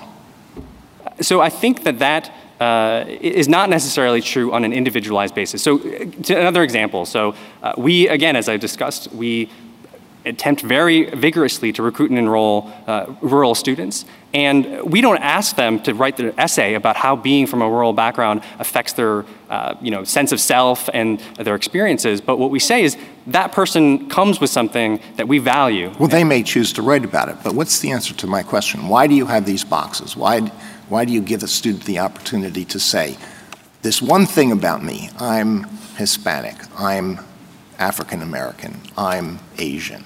What does that in itself tell you? We think that it can, in context, on a individualized basis, perhaps not in every case, but in some cases, give important information about where that person is coming from, what their experiences have been. And really, this goes to the heart of the dispute that we have between the parties. So they say on page 53 of their brief that race says nothing about who you are. And we just don't think that is true when you look at American society as it exists. We think that in the context of everything else that we know about an applicant, it can matter, not always, and there's no automatic plus factor that's given, but it can matter what an applicant's racial background is. Let me just ask one more related question, and that is the circumstance, and this is a real problem, and I've heard it described to me by people who face it. When can a student honestly claim to fall within one of these groups that is awarded a plus factor? So let's say the student has one grandparent who falls within that class. Can the student claim to be a member of an underrepresented minority? Yes, we rely on self-reporting, and we don't give it. One great-grandparent. If that person believes that that is the accurate expression of their identity, I don't think there would be any. One great-great-grandparent. You're going to make me continue to go on. Right. I think that as we go on, I agree that it would seem less plausible that that person would feel that this is actually capturing my true racial identity. But the same is true for any of the other diversity factors that we It's family lore that we have an ancestor who was an American Indian. So I think in that particular circumstance, it would be not accurate for them to say based on I identify as an American Indian because I've always been told that some ancestor back in the old days was an American Indian. Yeah, so I think in that circumstance, it would be very unlikely that that person was telling the truth. And the same is true for, we rely on self-reporting for all the demographic and other characteristics that we ask for. And there's nothing special about the racial identification on that score, Your Honor. Do you get an automatic plus for checking a box? No. That's the whole point, isn't it? That checking the box is not what gets you a point. Right. And I think, one helpful illustration of this point, Your Honor, is, so SFFA's own expert, their own deciles analysis finds that among the most academically qualified students, Asian Americans and white applicants actually have a higher acceptance rate than black students. This is their own expert evidence, and this is discussed at PEDAP 78. As the district court commented, that is a particularly strange result if their characterizations of our admissions process are accurate. Mr. Park, on this issue of when this will end, 9 states have chosen to rely just on race neutral, completely race neutral, with race being not even a small factor anywhere. Not all of them have been as a result of the people voting. It's been the systems themselves choosing this. Isn't that the case in Florida? That's my understanding. In Florida, it's an executive order, and there are many states where it's institution by institution. So Georgia, for example, is... Now, even your adversary said he didn't see the 25 years as a set deadline. It was an expectation. What we know, we have 9 states who have tried it, and in each of them, as I mentioned earlier, white admissions have either remained the same or increased, and clearly, in some institutions, the numbers for underrepresented groups has fallen dramatically, correct? That's my understanding, yes. All right. What we also know in those 20-odd years is that racial disparities has grown dramatically as well. Segregation has grown. The disparity between incomes has grown.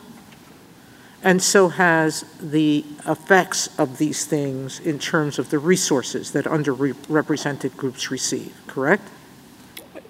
I believe that matches much of my understanding, yes.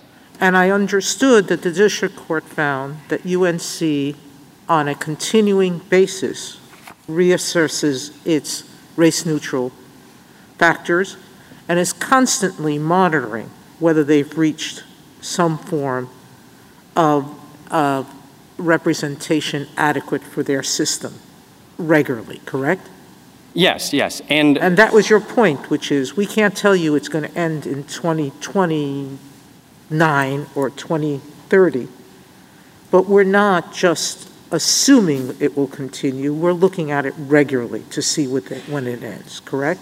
Exactly, Your Honor. And there really is a quite extensive infrastructure that the university has established to continually monitor our progress on this score. A whole range of committees, but the committees actually include some of the world's leading experts on doing these kinds of qualitative assessments.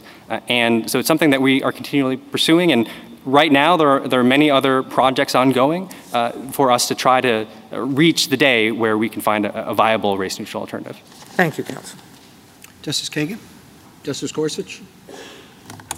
I'd like to ask you just a hypothetical about narrow tailoring, because we're in strict scrutiny land here, and the university has to demonstrate it's narrowly tailored, race is narrowly tailored, and the diversity is the rationale you've asserted before us.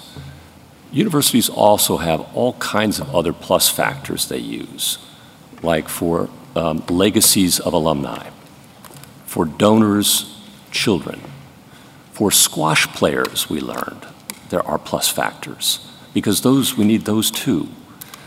And I guess I'm wondering, suppose a wealthy university, could eliminate those preferences which tend to favor the children of wealthy white parents and achieve diversity without race consciousness. Would strict scrutiny require it to do so? If I may, I'd like to just make a threshold point that those are not, that doesn't match our facts. I understand, counsel, I understand the hypothetical is not your case and you don't like it. Right. I got it. Right. But if you could just take a shot at it. The absolutely critical point, if I could just very quickly, is that it's undisputed that legacy status does not affect I understand, counsel. So, yeah. I do understand, and I appreciate that, okay? I've had to face many hypotheticals at a lecture and I didn't like. Yeah. But let's just take the hypothetical. We're in strict scrutiny. Compelling interest has to be established. Wealthy university, okay? And it still prefers all of these, and give checks to these kinds of persons, not for their academic merit, but because they would bring diversity in the form of a squash team. Or they might bring a new art museum, we heard, for example. Oh, we have to admit that kid because his parents are going to donate an art museum, okay? Suppose the university could achieve race neutrally, just suppose, race neutrally, all of its diversity objectives, if it just eliminated those preferences, would strict scrutiny require it to do so? I would say yes if 3 things are true. All right. First, that alternative would have to also match the compelling interest, because as I mentioned, this court has never recognized the compelling interest. Is there a compelling interest in a squash team composed of really good players or a new art museum? Is that what you're suggesting? No, Your Honor, that's not what I'm suggesting. Okay, so there's no compelling interest in those things you're telling us. Right, and so if the alternative didn't have an effect on broad-based diversity, not solely racial diversity, which is our main objection to the RNAT. We'd have a great socioeconomic diversity, we'd have great religious diversity, we just would have a crummy squash team and no art museum. then what? Right. And I think the other condition I would try to sneak in is that there wouldn't be a material negative impact on the academic environment. And third is that... So the GPAs are good. So these kids that are being admitted, same GPA, same SAT, then what? Right, and I guess the third would be that the specific goal of racial diversity is not significantly undermined. And so, yeah, with those three conditions, I agree. Okay, thank you. Justice Kavanaugh? How are applicants from Middle Eastern countries classified, from Jordan, Iraq, Iran, Egypt, and the like? My understanding is that just like other situations where they might not fit within the particular boxes on the common application, that we rely on self-reporting, and we would ask, they can volunteer their particular country of origin. But if they honestly check one of the boxes, which one are they supposed to check? I do not know the answer to that question. What I can say is that if a person from Middle Eastern country self-discloses their country of origin, it would be considered in the same way that we consider any box that matches one of the boxes that's available on the common application, which is it would be an individualized holistic analysis. And I can genuinely say that there would be a similar positive analysis in terms of the contribution that a student like that would contribute. And we do track, in particular, again, after the admissions process, religion and country of origin and that sort of thing. Thank you. Justice Barrett? Just have one more question about endpoint. So, Alan Bakke would have been born into a pre-Brown world, and then we have 25 years, we get to Grutter. Grutter says, we cannot imagine, as I read that language before, this is dangerous. We can't imagine it's going to go on more than another 25 years. And you've been pressed a little bit about what is the endpoint for you. This distance of time, this 50 years since Bakke, suggests accurately, I think, that achieving diversity and diverse student populations in universities has been difficult. What if it continues to be difficult in another 25 years? I take it that because you've repeatedly said that the 25 years is aspirational, and you told Justice Kavanaugh it wasn't a holding, that you don't think that University of North Carolina has to stop in 25 years, at the 2028 mark. So what are you saying when you're up here in 2040? Are you still defending it, like this is just indefinite, it's going to keep going on?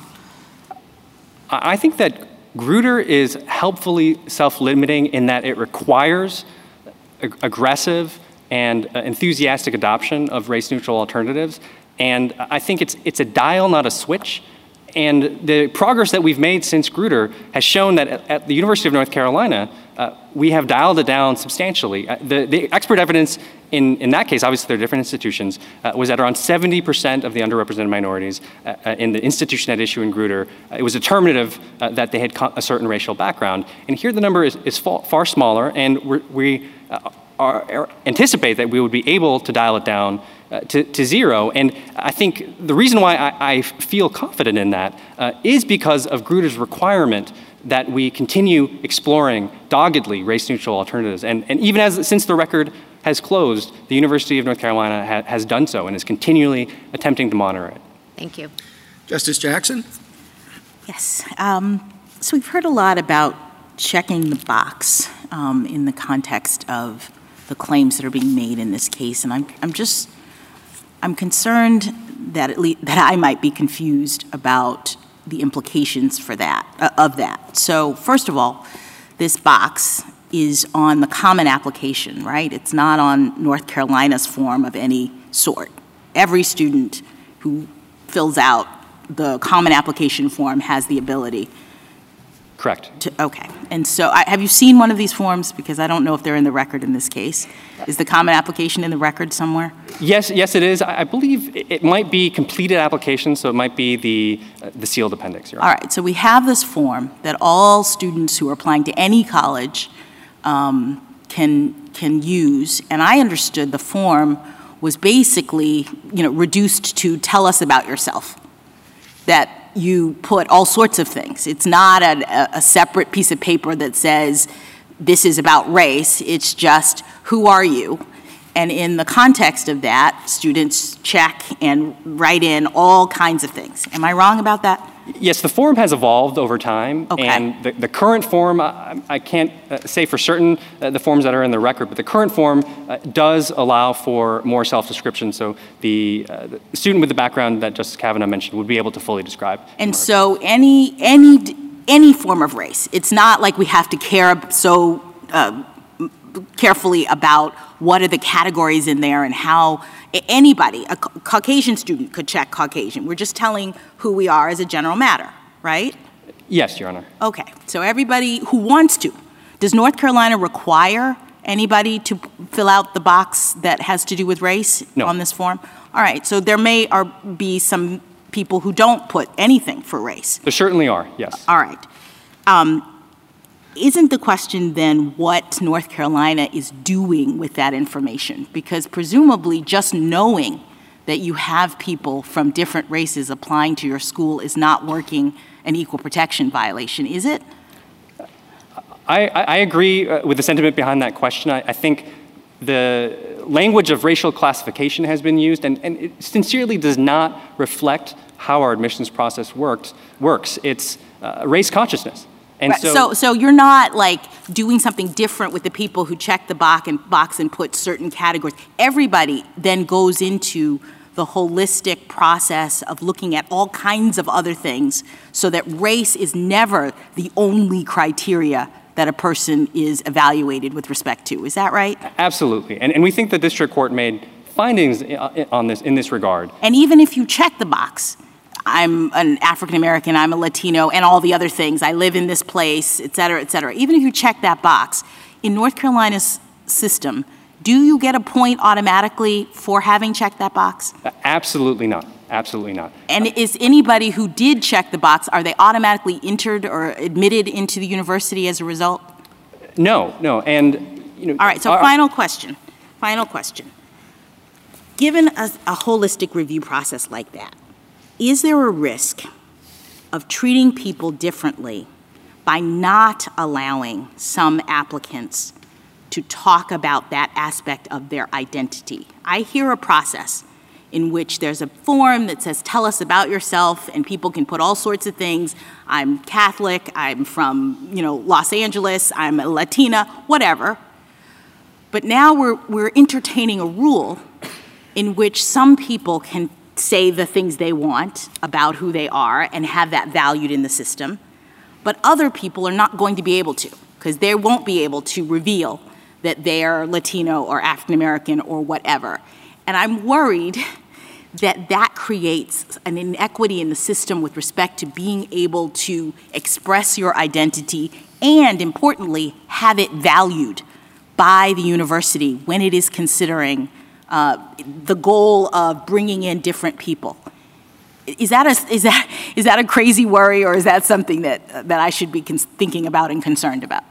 Not at all, Your Honor, not crazy at all. We are very concerned with that issue, Your Honor, that if race is the one thing, or if there are other factors that are subject to heightened scrutiny, if only those factors cannot be considered in the admissions process, then anyone with a background or perspective that doesn't fit into one of these categories will have an advantage in our admissions process. We think, just as Mr. Strawbridge said, that it's a mathematical exercise, and if you artificially say that only certain people can't tell the university about some of their important aspect of their background, but underrepresented minorities are barred from doing so, or all people can't discuss their racial background, then certain applicants will be subject to a disadvantage. Thank you. Thank you, counsel.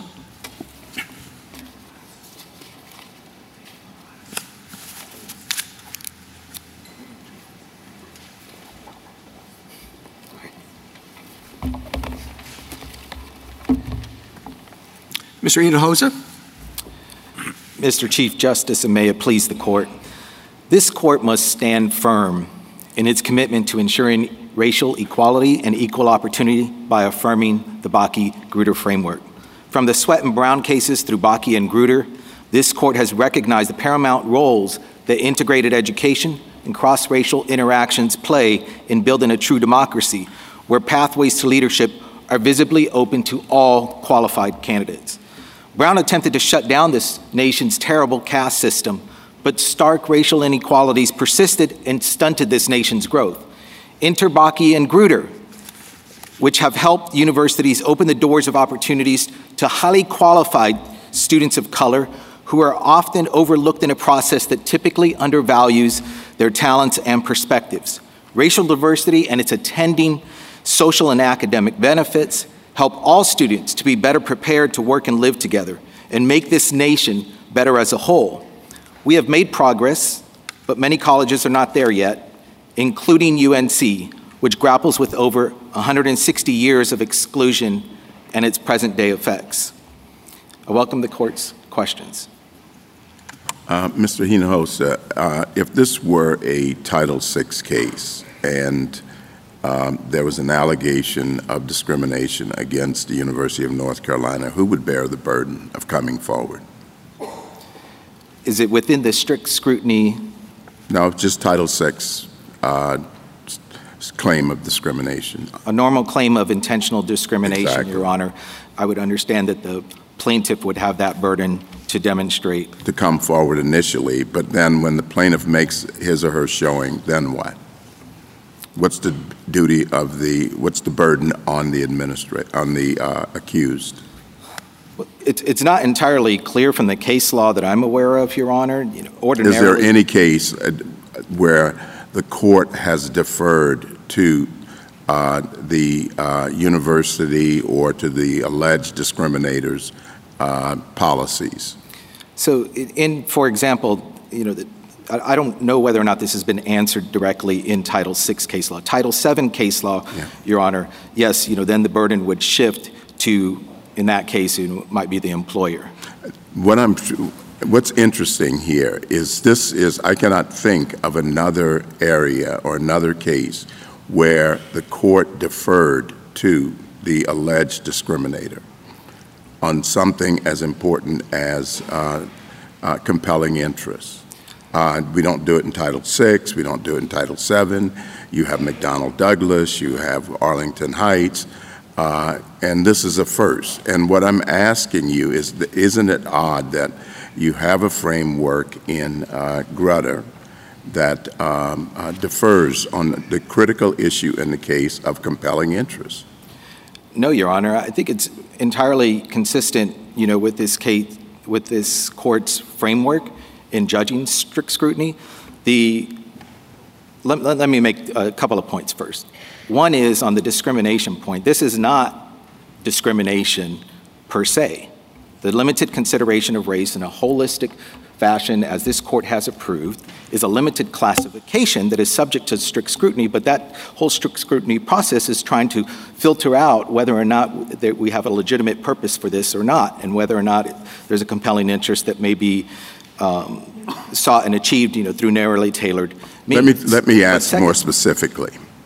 If this case involved a school district in Virginia in 1960 that is alleged to be discriminating, would this court defer to its assertion that the races do better if they're segregated? Absolutely not, Your Honor, but that's not this case. This case is about a limited classification involving a compelling interest. That's not what I'm talking about. I'm talking about the court's deference. In that case, the court would put Virginia to the test. In this case, it does not. And I'm asking you why the difference. In this case, Your Honor, it actually is. The burden is the university has a high burden of demonstrating its compliance with this court's standard under strict scrutiny. The only narrow area that this court's framework, as I understand it, has deferred to the university is establishing its objectives. But the whole framework still requires a well-reasoned explanation for seeking for its own compelling interest. It requires the university to demonstrate that there are no race-neutral alternatives that will work about as well. And so that burden is still heavy on the university to demonstrate compliance with this strict scrutiny framework. Mr. Hinojosa, in this case, the petitioner never challenged that diversity was a compelling interest, correct? Their own experts said that racial diversity was an important, compelling interest, didn't it? That's correct, Your Honor, in the trial below. But it doesn't, that deference, whatever it's defined at, didn't stop you or the state from meeting its burden of showing why that was a compelling interest, correct? That's correct. And there's a 155-page opinion in this case based on the facts and based on significant analysis and testimony from the university administration. The court below carefully examined whether the university's articulated interest was clearly identifiable, measurable, and precise, didn't it? Yes, Your Honor. So it's not much deference. I don't even know why that word's being used, correct? That's correct, Your Honor. Now, in terms of that information, you put on extensive evidence about the history of racism in UNC, correct? That's correct, Your Honor, including a history of its own founding to help educate the owner, the children of slave owners. And it went through de jure segregation way after Brown, correct? Yes, Your Honor. Until the 1980s. But you didn't stop there, did you? You presented evidence about the continuing Confederate relics that exist on campus? Yes, Your Honor. The continuing white supremacy marches that still go on? Yes, Your Honor. The racial epithets that underrepresented groups are experiencing to this day? Yes, Your Honor. So, given that your adversary says that race can be used to correct past discrimination, why isn't it in this particular university appropriate to use race as one factor among many to address its history of racial discrimination and its continuing effects on campus? Yes, Your Honor, if I understand correctly, I do want to clarify one point, is that we are not suggesting, as I understand the university is not either, is that the limited consideration of race in this case is being used as a remedial order to address that. The reason for the importance of those present-day effects of that past discrimination is articulated through the compelling testimony of the respondent students in this case about how those present-day effects affect their own value on campus, looking at these Confederate relics and the like and seeing these white supremacists come on to campus marching, which is certainly a First Amendment right, but it doesn't ignore the fact of how those students feel during those moments. But it also, and that in turn impacts their own education within the classroom. So it's not just standing alone that you have hypersensitive students, reacting to these marches and these other activities on campus, but it's also making sure that about the impacts in the classroom that it carries forward to, and also how it impacts recruitment.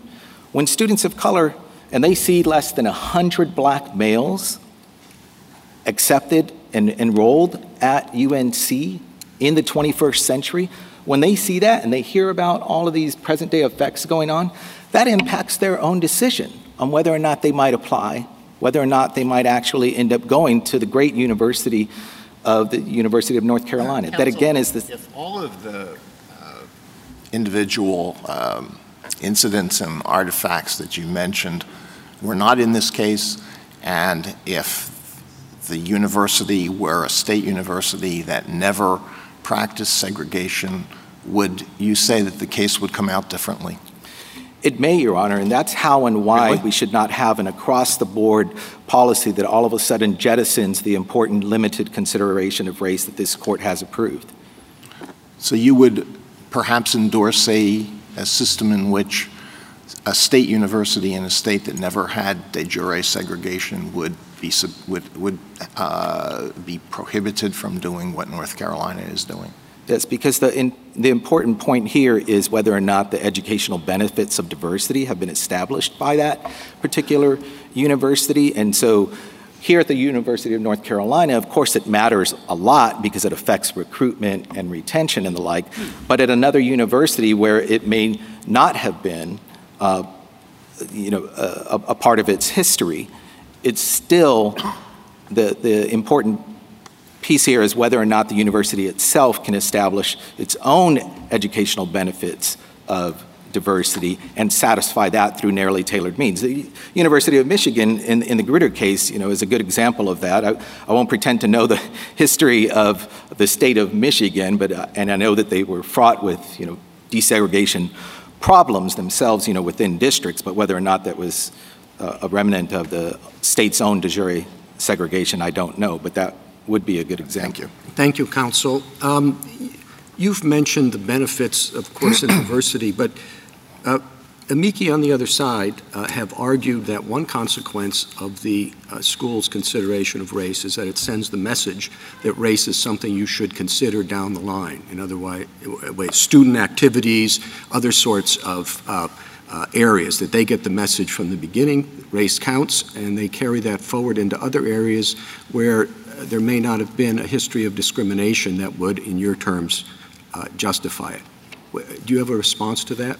Yes, Your Honor. The research, and there's some of the research that is shown, and I apologize if the court isn't quite getting here, but what I understand the court is inquiring about is, some of the particular stigma that might be attached to... No, it was the fact that the school is telling students race matters in admissions, and that the students may learn from that lesson that race should matter in other areas where perhaps it doesn't have the same justification as it would have under your view on admissions. Yeah, so 2 points, Your Honor. One is that there's no evidence in this case of the University of North Carolina's own decision to enact race-conscious admissions had led to any negative consequences, much less the negative consequences that you've shared here.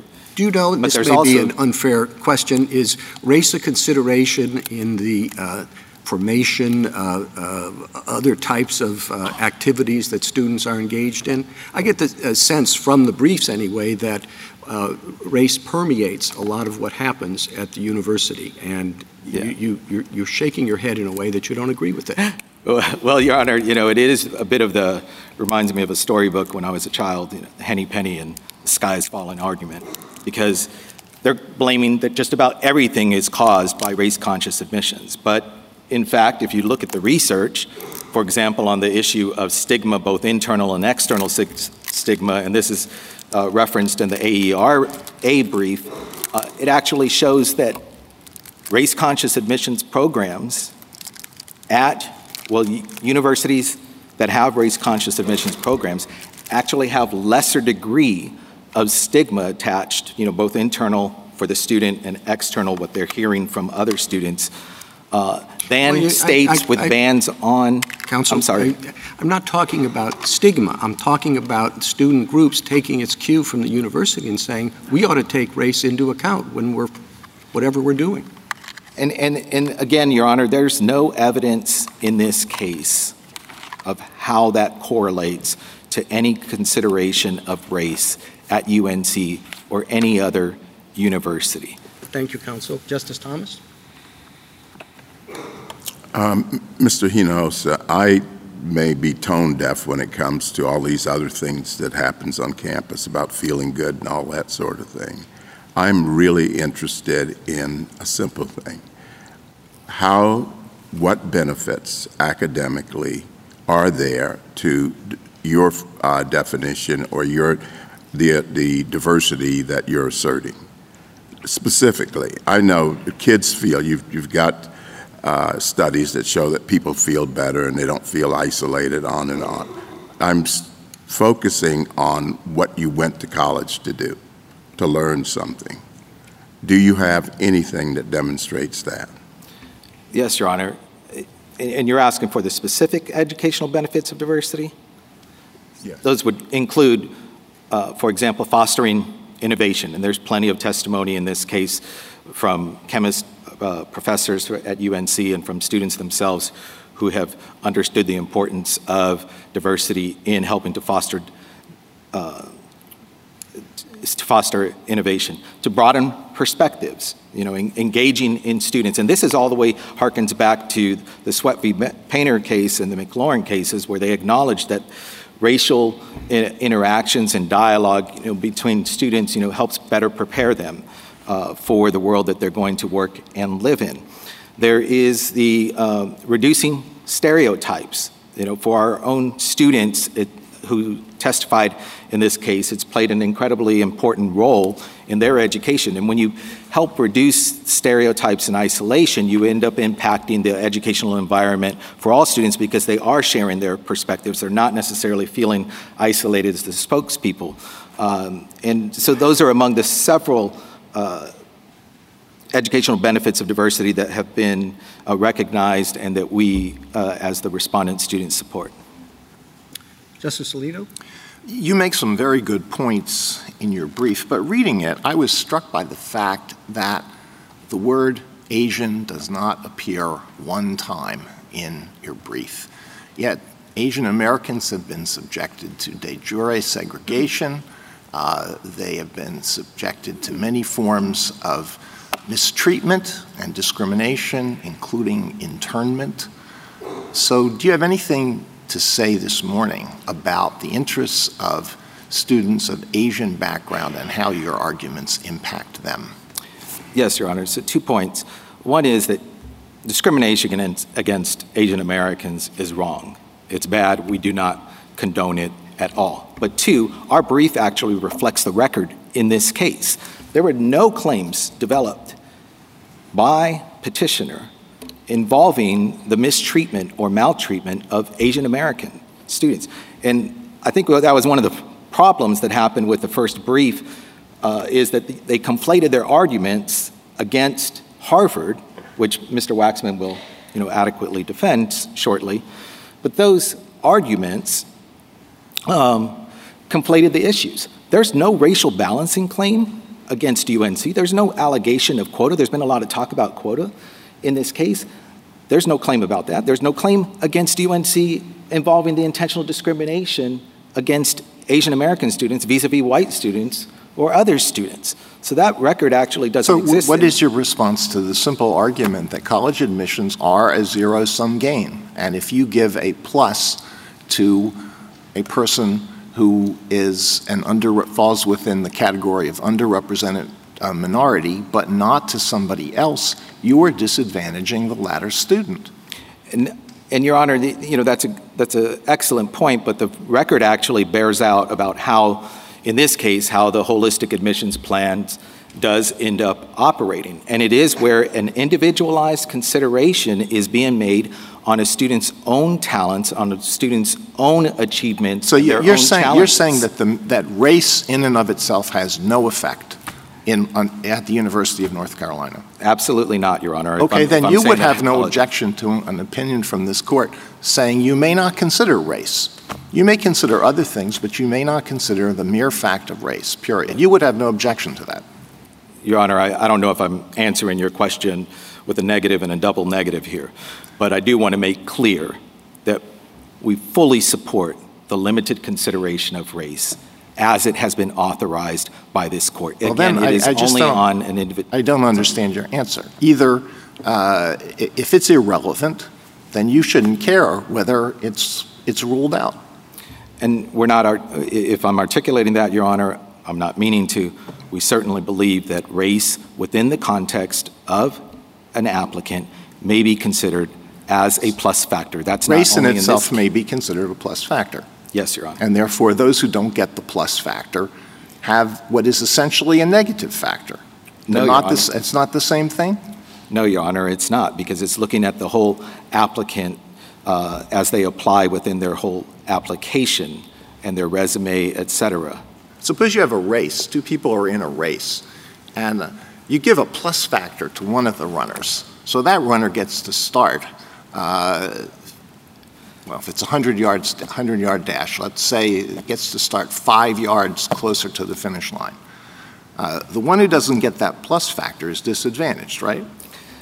That would be in that case, but that case is not here. There are no bonus points that are provided to any applicant at the University of North Carolina. That is fully prohibited by this court's decision in Gratz, and we're not suggesting that it should be reinstituted. Justice Sotomayor? Counsel, a race is sort of an artificial creation, right? It measures how fast you can go from point A to point B, correct? In some respects, yes, Your Honor. All right. But what colleges are doing is not saying, they're not looking at the runners and putting them in this race. They're looking at the applicant, at the student as a whole measure, correct? Yes, Your Honor.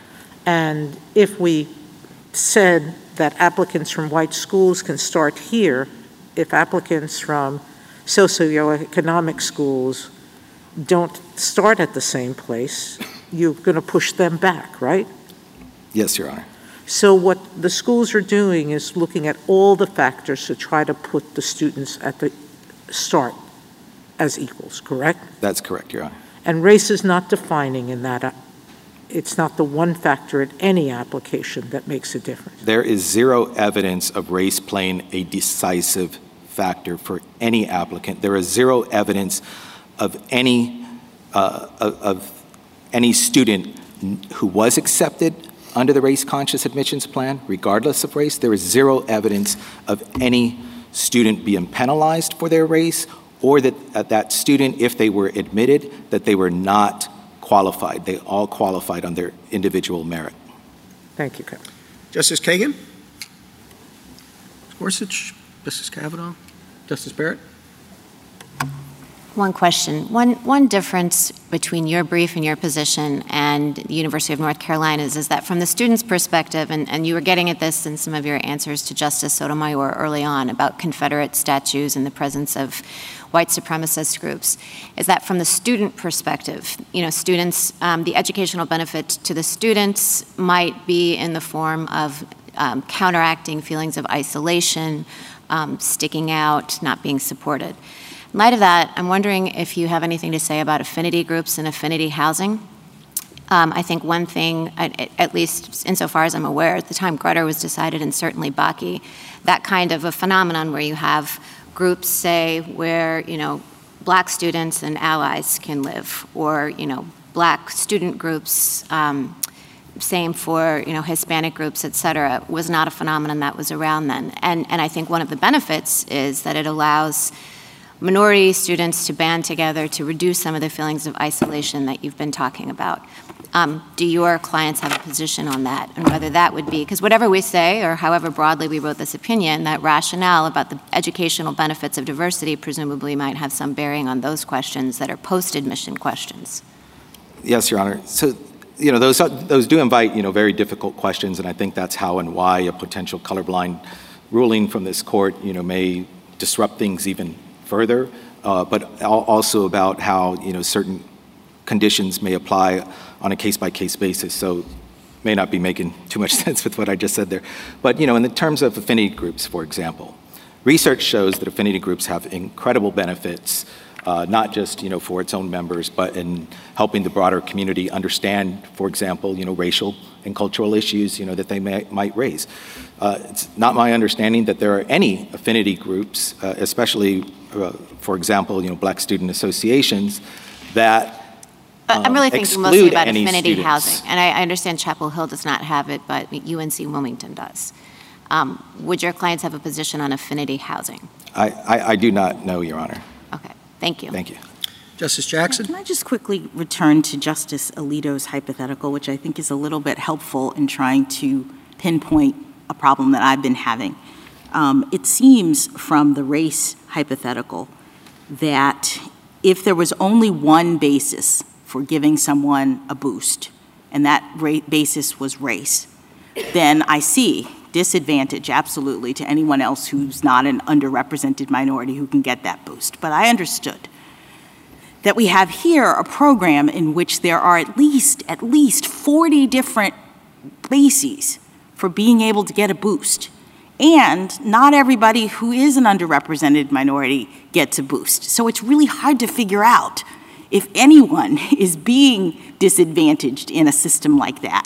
And that's where I was worried about standing, because I'm trying to understand how the system is operating to actually advantage minorities in a way that is harmful to anyone else in this system. Yeah, and I think that attributes to the careful cue that UNC has taken to this court's decisions in Fisher 2, making sure, universities find themselves in this Goldilocks problem about, considering it too much or too little. The university. But there are other considerations is the point. Everyone can get a boost for all sorts of reasons. Minorities don't automatically get a boost under this system. So it's hard to know whether anyone's being disadvantaged from the mere fact that a minority could get a boost in this environment, right?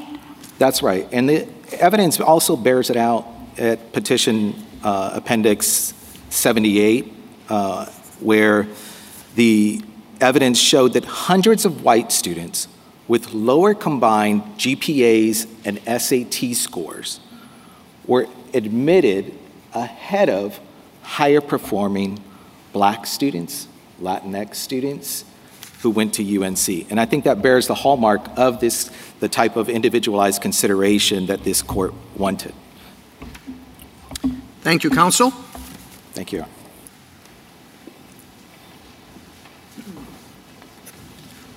General Prelogar. Mr. Chief Justice, and may it please the court.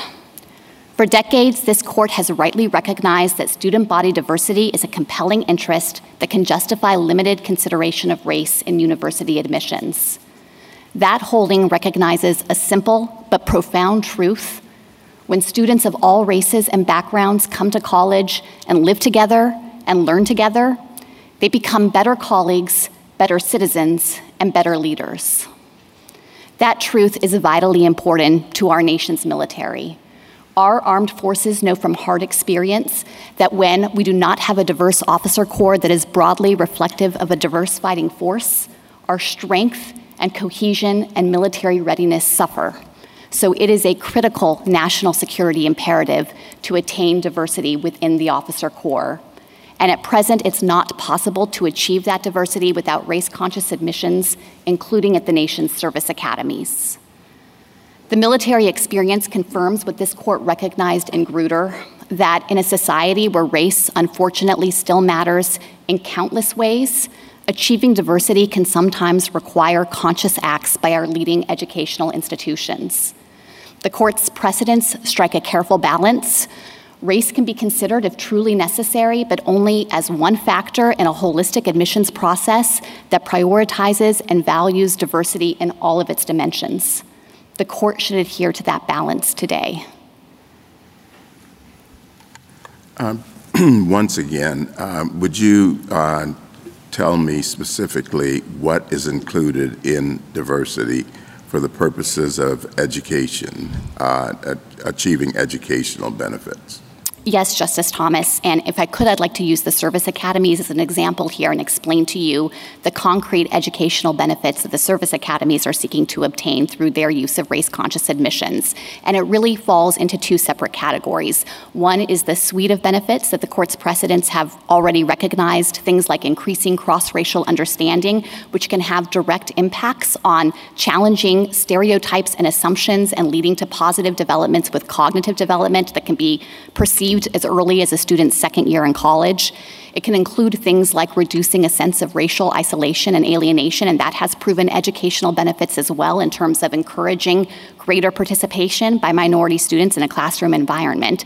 And then the second category that I would point to, and this traces directly from Grutter as well, is the court's recognition that in order to train a set of leaders with legitimacy in the eyes of the public, it is necessary to have our leadership broadly reflect the diversity of our country. And that is a critically important interest in the military, because we have had experiences in our past where the officer corps and its racial composition did not reflect the diversity in enlisted service members, and that had caused tremendous racial tension and strife. So that is the set of benefits that the service academies are seeking to obtain. And why can't you do it through race-neutral means? Because I think everybody has agreed, all our cases indicate that race-neutral means are better if one can achieve those kinds of objects that you were talking about that way. So why can't you, after 20 years. It's absolutely correct that it's incumbent on universities and on the service academies to take account of race-neutral alternatives and to put those into practice where they can achieve diversity, and that's what the service academies are doing. They have done things like trying to bolster outreach efforts to underserved communities, to try to solicit additional nominations from congressional districts that have traditionally sent fewer cadets to the academy.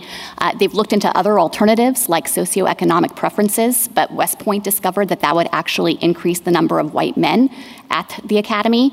And other race-neutral alternatives just don't work in this context for the service academies. For example, a top 10% plan wouldn't work because the service academies have to draw from a nationwide applicant pool, and they also have to prioritize and value other characteristics like physical fitness and leadership potential. So I can't say that we are able to get there all the way right now with race-neutral alternatives. That's what the service academies have seriously studied, but we are trying to make progress toward that goal. General, you have emphasized the service academies today, and you did in your brief, and Government Counsel and Grutter did as well. Are you linking yourself to Harvard and UNC? In other words, you rise or fall with their case? Well, Mr. Chief Justice, we certainly think that it's critically important for universities throughout the nation to be able to prioritize the educational benefits of diversity, and the ROTC programs are also a compelling interest for us here that exist at those civilian institutions. But I guess if what you're asking me is whether we think the military has distinctive interests in this context, I would say yes, and I think it's critically important for the court in its decision in these cases to make clear that those interests are I think, truly compelling with respect to the military. So in that situation, I suppose it depends how significant you think those distinctions are.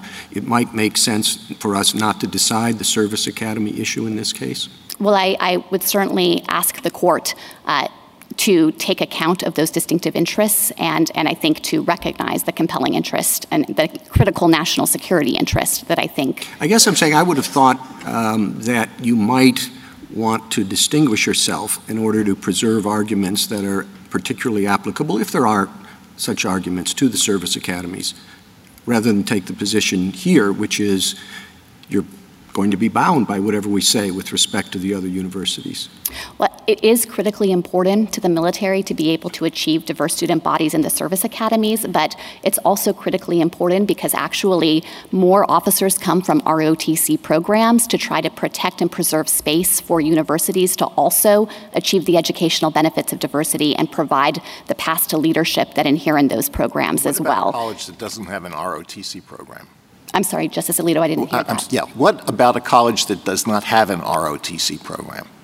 Would a plan that would be permissible at a college that has a program be impermissible at the latter, at the one that doesn't have the ROTC program? We're not asking the court to draw that distinction, and our interest here, I think, does extend more broadly to other federal agencies, to the federal government's employment practices itself, and to having a set of leaders in our country who are trained to succeed in diverse environments.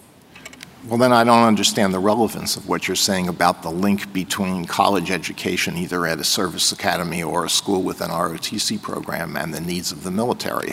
If it doesn't matter whether the school has no ROTC program and therefore trains no officers. Well, Justice Alito, I was trying to focus on the specific question I understood the Chief Justice to be asking about the military's critical interest in this context, and just trying to make the point that it's not just confined to the service academies, but we believe deeply in the value of diversity and in universities being able to obtain the educational benefits that correlate with diversity. Well, what you say about the military is something that we have to take very seriously. You represent the entire executive branch, including the military, and we have to presume that you are reflecting the views of the military. But what do we do with the fact that the United States was on the opposite side in the Harvard case when the case was in the lower court? And what do we make of the arguments that were made by your predecessor in Grutter? Were they insensitive to the needs of the military? Only you have accurately represented the interests of the military? Well, let me take each of those questions in turn. With respect to the Harvard case, it's true that the United States participated below on the side of petitioners, but only with respect to the factual record and what we thought, my predecessor thought the evidence showed in the case on the factual issues. We did not take a different position on the legal interests here or assert a different interest on behalf of the military. With respect to the Grutter case, there too, the United States did not take a position to call into question whether diversity could qualify as a compelling interest in this context. Instead, the participation of the United States was confined to the narrow tailoring prong of the analysis and whether race-neutral alternatives were permitted. And my predecessor was asked specifically in that argument whether he thought that the military's and the academy's race-conscious admissions programs were unconstitutional, and he declined to say that they were. So I do not think that there is a distinction that's been drawn. And it has, in fact, been the consistent judgment of our senior military leaders across the decades and across administrations, including in the last administration, that it is critically important to our national security to have a diverse officer corps. So that has been a constant and a through line here. General, what was the factual basis of the prior administration's support of petitioner here? It was on what factual issue? It was on the factual issues with respect to what the evidence showed concerning the intentional discrimination claim. And I should be clear that this was only in the Harvard case. It wasn't in participation in this case involving UNC. And it did participate here. Didn't it put a brief in Not this? in the UNC case. I don't So it was only in the Harvard. Harvard case. Right. And I guess what I would say about that, Justice Sotomayor, is it's true my predecessor took a different view of the facts. The district court rejected that view, and the First Circuit affirmed the district court's factual findings. So as the case comes to this court, it falls within the court's two-court rule about usually deferring to the concurrent findings of two lower courts. Now, virtually all of the states that have banned consideration of race in any respect experienced a dramatic drop in enrollment of unrepresented minority students, particularly black students and Native American students, but particularly black students. And even that drop lasted in most of those institutions, if they're not continuing now, at their most prestigious colleges and universities, correct? That's correct. So there is a high price to pay by banning the minor use of race in college admissions, isn't there? I agree with that, Justice Sotomayor. And that means that there's a there's lesser number of diverse graduates that enter the pipeline, not just to the government, but to government departments, to the private sector. Many of them require higher education, and so that pipeline is being reduced, correct? That's correct. So in the end, our colorblindness, whatever that means, because our society is not colorblind in its effects, that comes at a high cost not only to UNC and to the state and to the nation as a whole, correct? That is correct. And I think, again, to return to the example of the military, it's the pipeline question is critically important there because the military has a closed personnel system.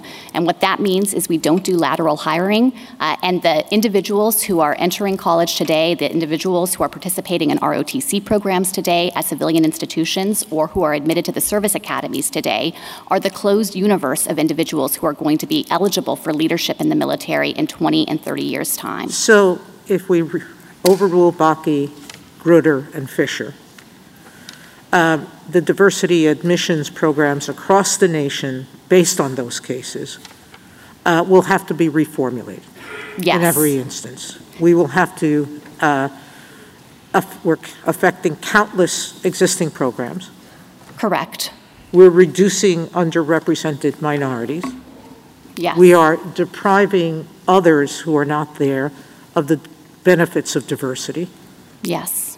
And we're doing all this because race is one factor among many that is never solely determinative, correct? Yes. Seems like a lot to ask. But I do want to emphasize to the questions about whether this will end and the questions that Justice Barrett and Justice Kavanaugh, you were asking about Grutter's 25-year context, that I do think that eventually there is an endpoint in sight, and it comes directly from the court's narrow tailoring doctrine in this area. I think that diversity in higher education is absolutely a compelling interest, and it will remain so. That is constant. That's not going to change.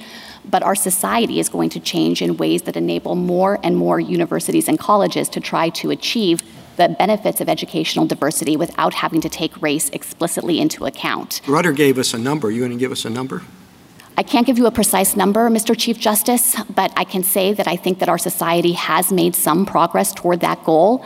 And there are states today that do not take account of race in college admissions. There are universities that don't take account in college admissions, and some of those institutions have still been able to achieve diverse student bodies. And so we are not here to suggest that every college and university in the country needs to have race-conscious admissions in order to achieve these goals. The fact that there's been progress along these lines, I think, shows that Grutter is working. It shows that as our society continues to make additional progress, this court's observation there will come to fruition, that we will still be able to achieve those benefits, but we don't need to explicitly take account of race to get there.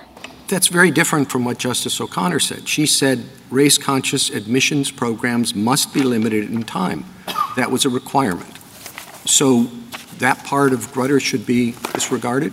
No, not at all. This court has made clear and re-emphasized in Fisher 1 and Fisher 2 that universities are under a constant obligation to evaluate their policies. They cannot adopt race-conscious admissions and just sit back reflexively and let that play out forever into the future.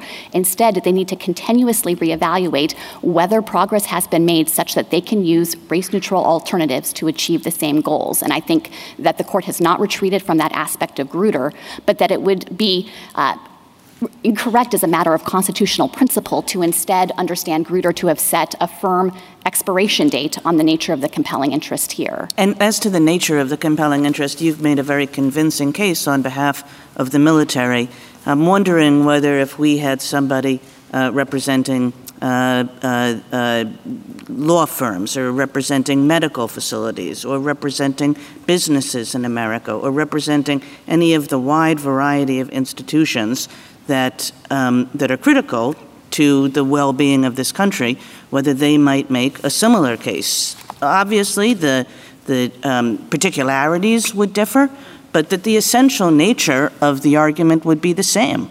That's absolutely correct, and you do have many of those entities participating in this case as amici and supportive respondent to explain how critical it is for them to have access to a pipeline of students who have been trained in diverse environments and who themselves broadly reflect the community. So I think it's absolutely the case that the business community, that every aspect of society would feel the shock waves if this court were to retreat from Grutter now. Thank you, Counsel. Justice Thomas? Justice Alito? Justice Kagan? I want to ask on a completely different question, but one notable thing about the argument here is that on both sides there's been very little discussion of what originalism suggests about this question. And so I just want to ask, what would a committed originalist think about the kind of race consciousness that's at issue here? I think that an originalist would think that this is clearly consistent with the original understanding of the 14th Amendment.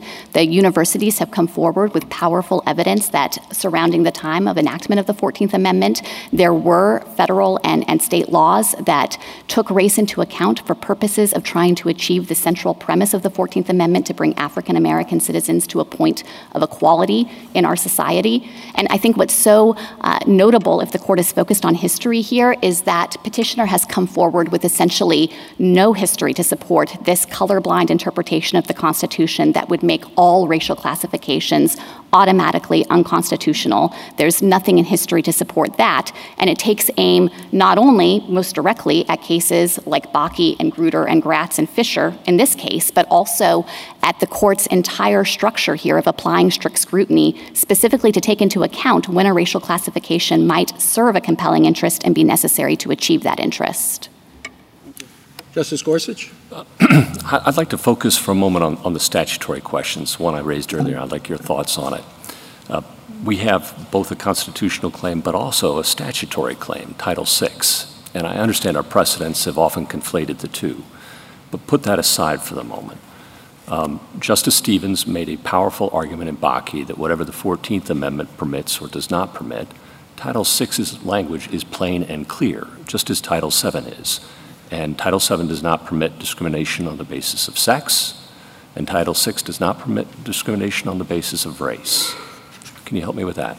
Sure, Justice Gorsuch. So I think that the court in Bakke and Grutter correctly interpreted Title VI. The statute where did Justice Stevens err? in not recognizing that the term discrimination in this context is ambiguous. And I think that the legislative history, therefore, carries force in this context. We didn't find it ambiguous in Bostock. Why should we find it ambiguous now? Well, I think that the statute doesn't define. Were we wrong in Bostock? No, I'm not suggesting that. But Justice Gorsuch, I know you asked me to put to the side that the court has already resolved this issue. I just would emphasize All right, you're going that to go back to that. We're talking about a statute here. Statutory stare decisis considerations have their greatest force. Congress has never overturned this court's interpretation of Title VI. Petitioners aren't asking this court to revisit its interpretation of Title VI. On the text, though, do you have anything else? I would point to the ambiguity in the term discrimination. Okay. But it's not ambiguous in Title VII?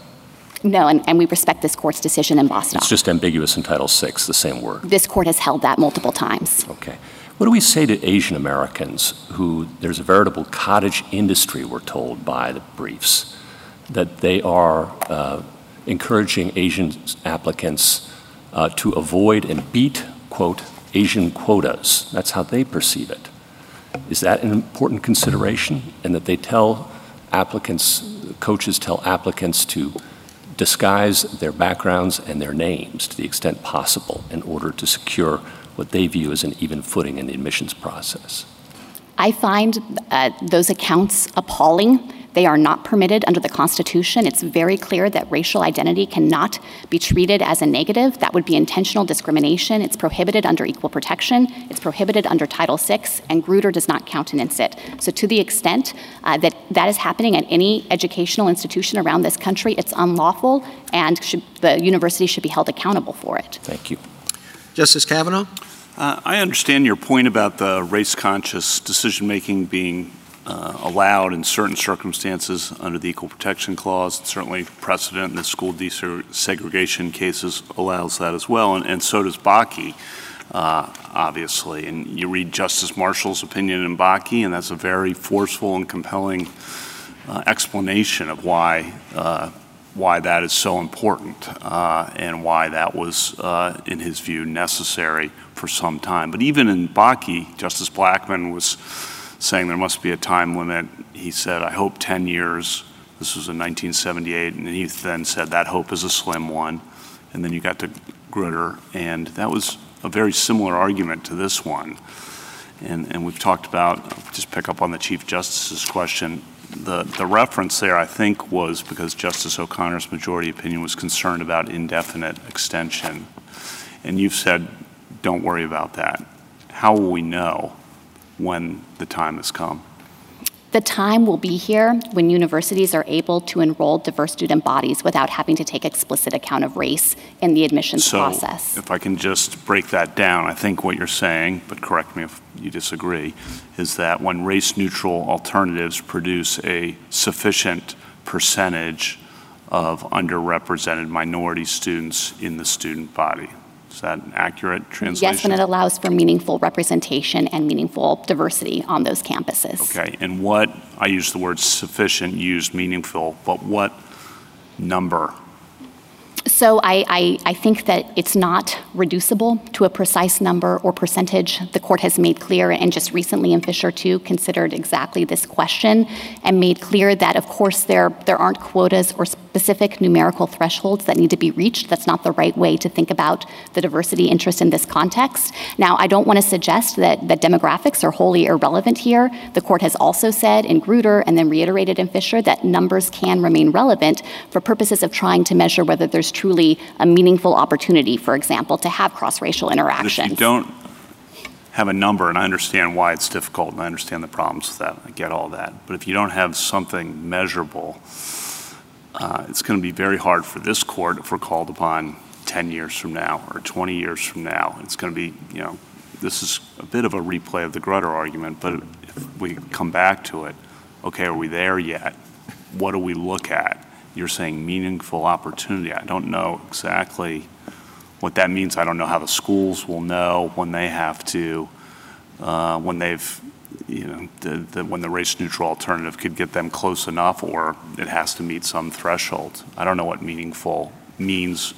I know what it means in terms of what you're describing. I don't know how it translates to looking at the composition of a student body achieved through race-neutral alternatives and says, yes, that gives them meaningful opportunity. And I don't know how educators are going to make that decision. So any help you can provide on that, I would appreciate. Sure, and I think that it's going to be tied to the direct educational benefits that the university has articulated that it's trying to achieve, and those can be measured. I would point to, I think, 3 overarching categories or ways to try to measure progress toward the goal. The first can be quantitative or objective evidence. I'll use the service academies again as another example. One of the things they have looked at and measured is the disparities in graduation and attrition rates. And the Coast Guard Academy, for example, discovered when it went to Congress in the early 2000s to try to ask Congress to lift the ban on the use of race in admissions, which Congress did in 2010. What the Coast Guard Academy said is it had studied the issue with respect to women and discovered that when enrollment of women stabilized at about 25 to 30% of the population, those disparities of women not graduating at the same rate as men fell by the wayside and disappeared. And so I think graduation and attrition rates are relevant. I think that a university can also measure the degree of race-related incidents on campus and whether those are happening. I think the university can look at patterns of enrollment in its classes to determine whether the classroom environment is diverse and there are those opportunities for cross-racial understanding. So that's all the first category. The second category I would point to is the one I've already referenced, demographics. I think that that can be relevant, again, not to set a quota, not to identify a precise numerical threshold, but in recognition that when there are extreme disparities in representation of certain groups, it can cause people to wonder whether the path to leadership is open. And if I could, maybe I could just give a common sense example of that I would hope would resonate with this court. The court is going to hear from 27 advocates in this sitting of the oral argument calendar, and 2 are women, even though women today are 50% or more of law school graduates. And I think it would be reasonable for a woman to look at that and wonder, is that a path that's open to me, to be a Supreme Court advocate? Are private clients willing to hire women to argue their Supreme Court cases? When there is that kind of gross disparity in representation, it can matter, and it's common sense. And then the third category, to finish this up here, that I think that universities can look at is subjective or qualitative evaluation of actual student experiences. You can do things like conduct high-quality surveys of students to ask them, what opportunities have you had to interact with people of a different race from you? What did you learn from those experiences? Did it challenge your thinking? If you are an underrepresented minority student, do you feel isolated? Do you feel like you have to be a spokesperson for your race? And so that can yield relevant data as well to help measure progress toward these goals. Thank you. Justice Barrett? General, I have a question about the originalist evidence. And, there's nuance in that, and I don't want to get into the details of that. But my question is how it would affect your position in this case. So I entirely agree with you, and it's established in our precedent that it's not always illegal to take race-conscious measures. Remedial measures, are an example of that. Do you agree, though, on your understanding of the originalist evidence that strict scrutiny, and obviously we didn't think about scrutiny in those days, but it's not accurate to say, I agree with you, when you look at the originalist evidence, that it was always colorblind, that some race-conscious measures were permitted, at least in a remedial sense, right? And desegregation is an example of that. So the question is, under what circumstances have those remedial measures been permitted? And, that's a Section 5 question. How would that originalist evidence affect your case? If you were writing on a blank slate, would you say that university affirmative action programs don't implicate the 14th Amendment? Or are you saying that they just very plainly would satisfy our modern tiers of scrutiny because the interest is compelling, even if we didn't have Bakke, Grutter, Fisher, et cetera? I think that because they involve racial classifications, it is necessary to test them under strict scrutiny. And so we're not suggesting that under an originalist case, they would just be automatically exempt. I think the court has rightly recognized in this context that any time a racial classification is used, you want to subject that to the most searching scrutiny in order to test for whether it could possibly be justified based on compelling interest, and also, of course, to push on narrow tailoring. But here we think that the court rightly concluded in Bakke and Grutter and Fisher that narrow tailoring and compelling interest are satisfied. Thanks. Justice Jackson? Yes, I just wanted 2 quick things. One is about the originalist position. isn't it at least ambiguous as to what the history is telling us about whether or not race consciousness can be used? I know your position and the position of some folks is that it's clear that the history is saying race consciousness is okay. And as Justice Barrett mentioned, there is evidence of that. And if there's evidence on the other side, don't we need to have a clear picture of this in order to overcome stare decisis? I mean, we have the historian's brief that says even if the history was unclear, and it's not, overcoming stare decisis requires something more than ambiguous historical evidence. Do you agree with that? I do agree with that. I think the petitioner bears a heavy burden in this case because we're in a situation where stare decisis considerations apply, and I think it would be destabilizing for the court to turn its back on precedent here. And I think what can undoubtedly be said about history, although there are some complications in the record, what is undoubtedly true is that petitioner has not been able to point to any clear history to support the notion that racial classifications were automatically and invariably unconstitutional. And finally, is there some connection between how race is being used and the concerns that some of my colleagues have about the amount of time? So what I'm trying to get at or think about is whether Bakke, for example, Bakke was a set-aside program as far as I understood, that there was actually 16 seats in a class of 100 that were being set aside for underrepresented minorities, and therefore, obviously, the concerns about perniciousness and being problematic, and we want it to end. We don't want this going on forever. But when you have a situation like this, in which you're talking about a holistic review, other people are getting pluses in the system, no one's automatically getting a plus in the system, I wonder if the urge to end it, and what is the end it? The end it is to include race alongside 40 other characteristics. I wonder if it implicates the same kinds of concerns about the use of race. Yes, Justice Jackson, I think that there is a lot of force to that point, and I think that the UNC record really illustrates this point, that UNC has held itself to the standards this court has articulated in using race as only one of a multitude of factors in holistic admissions, and deploying race-neutral alternatives, and not using race when it's not necessary to achieve true student body diversity. And maybe that means that given the limited way that race functions, it is taking longer for our society to get to the point that everyone agrees we will eventually reach, but I don't think that that's a basis to condemn Grutter now and halt progress in its tracks. Thank you. Thank you, General. Mr. Strawbridge, rebuttal. Thank you, Mr. Chief Justice. I'm going to try to make 4 points here.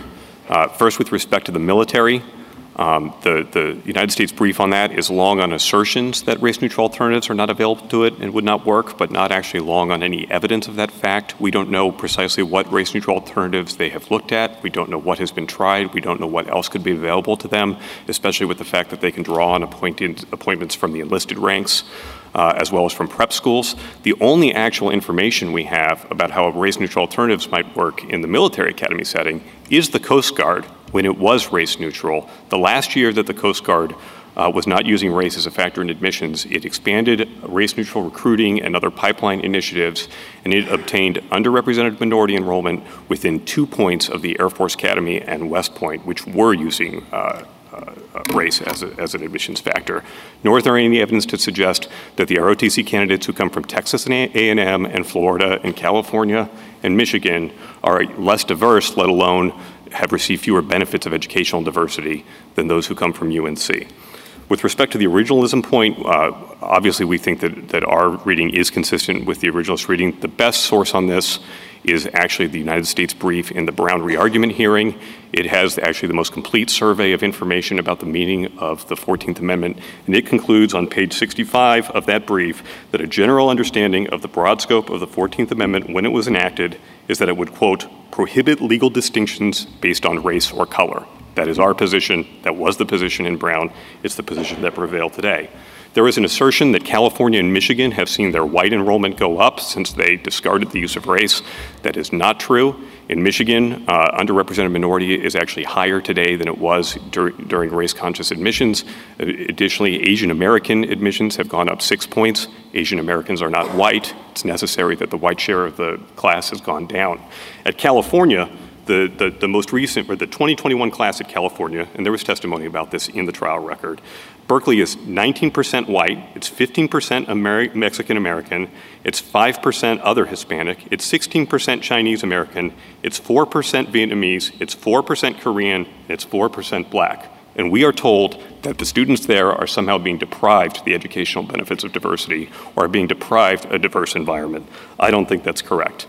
Finally, with respect to my friend from UNC, he insisted that they were committed as close as they could to exploring race-neutral alternatives and having an endpoint. There was no criteria described to this court by which one could ever conclude that their interest in obtaining educational benefits had been satisfied. There was a reference to climate surveys, but the director of admissions testified at trial that he had not looked at a climate survey in 10 years. There was no plan ever to consider sunsetting their use of race. There was never even a serious effort in the office to measure what the effect of race was in their current admissions program, even though they had done so for gender, for legacy status, and for time of application. I don't think that's consistent with a university that's actually committed to moving off of race. The fact that the district court found this all survived strict scrutiny under Grutter is a reason to overrule Grutter. Thank you, counsel. Counsel, the case is submitted.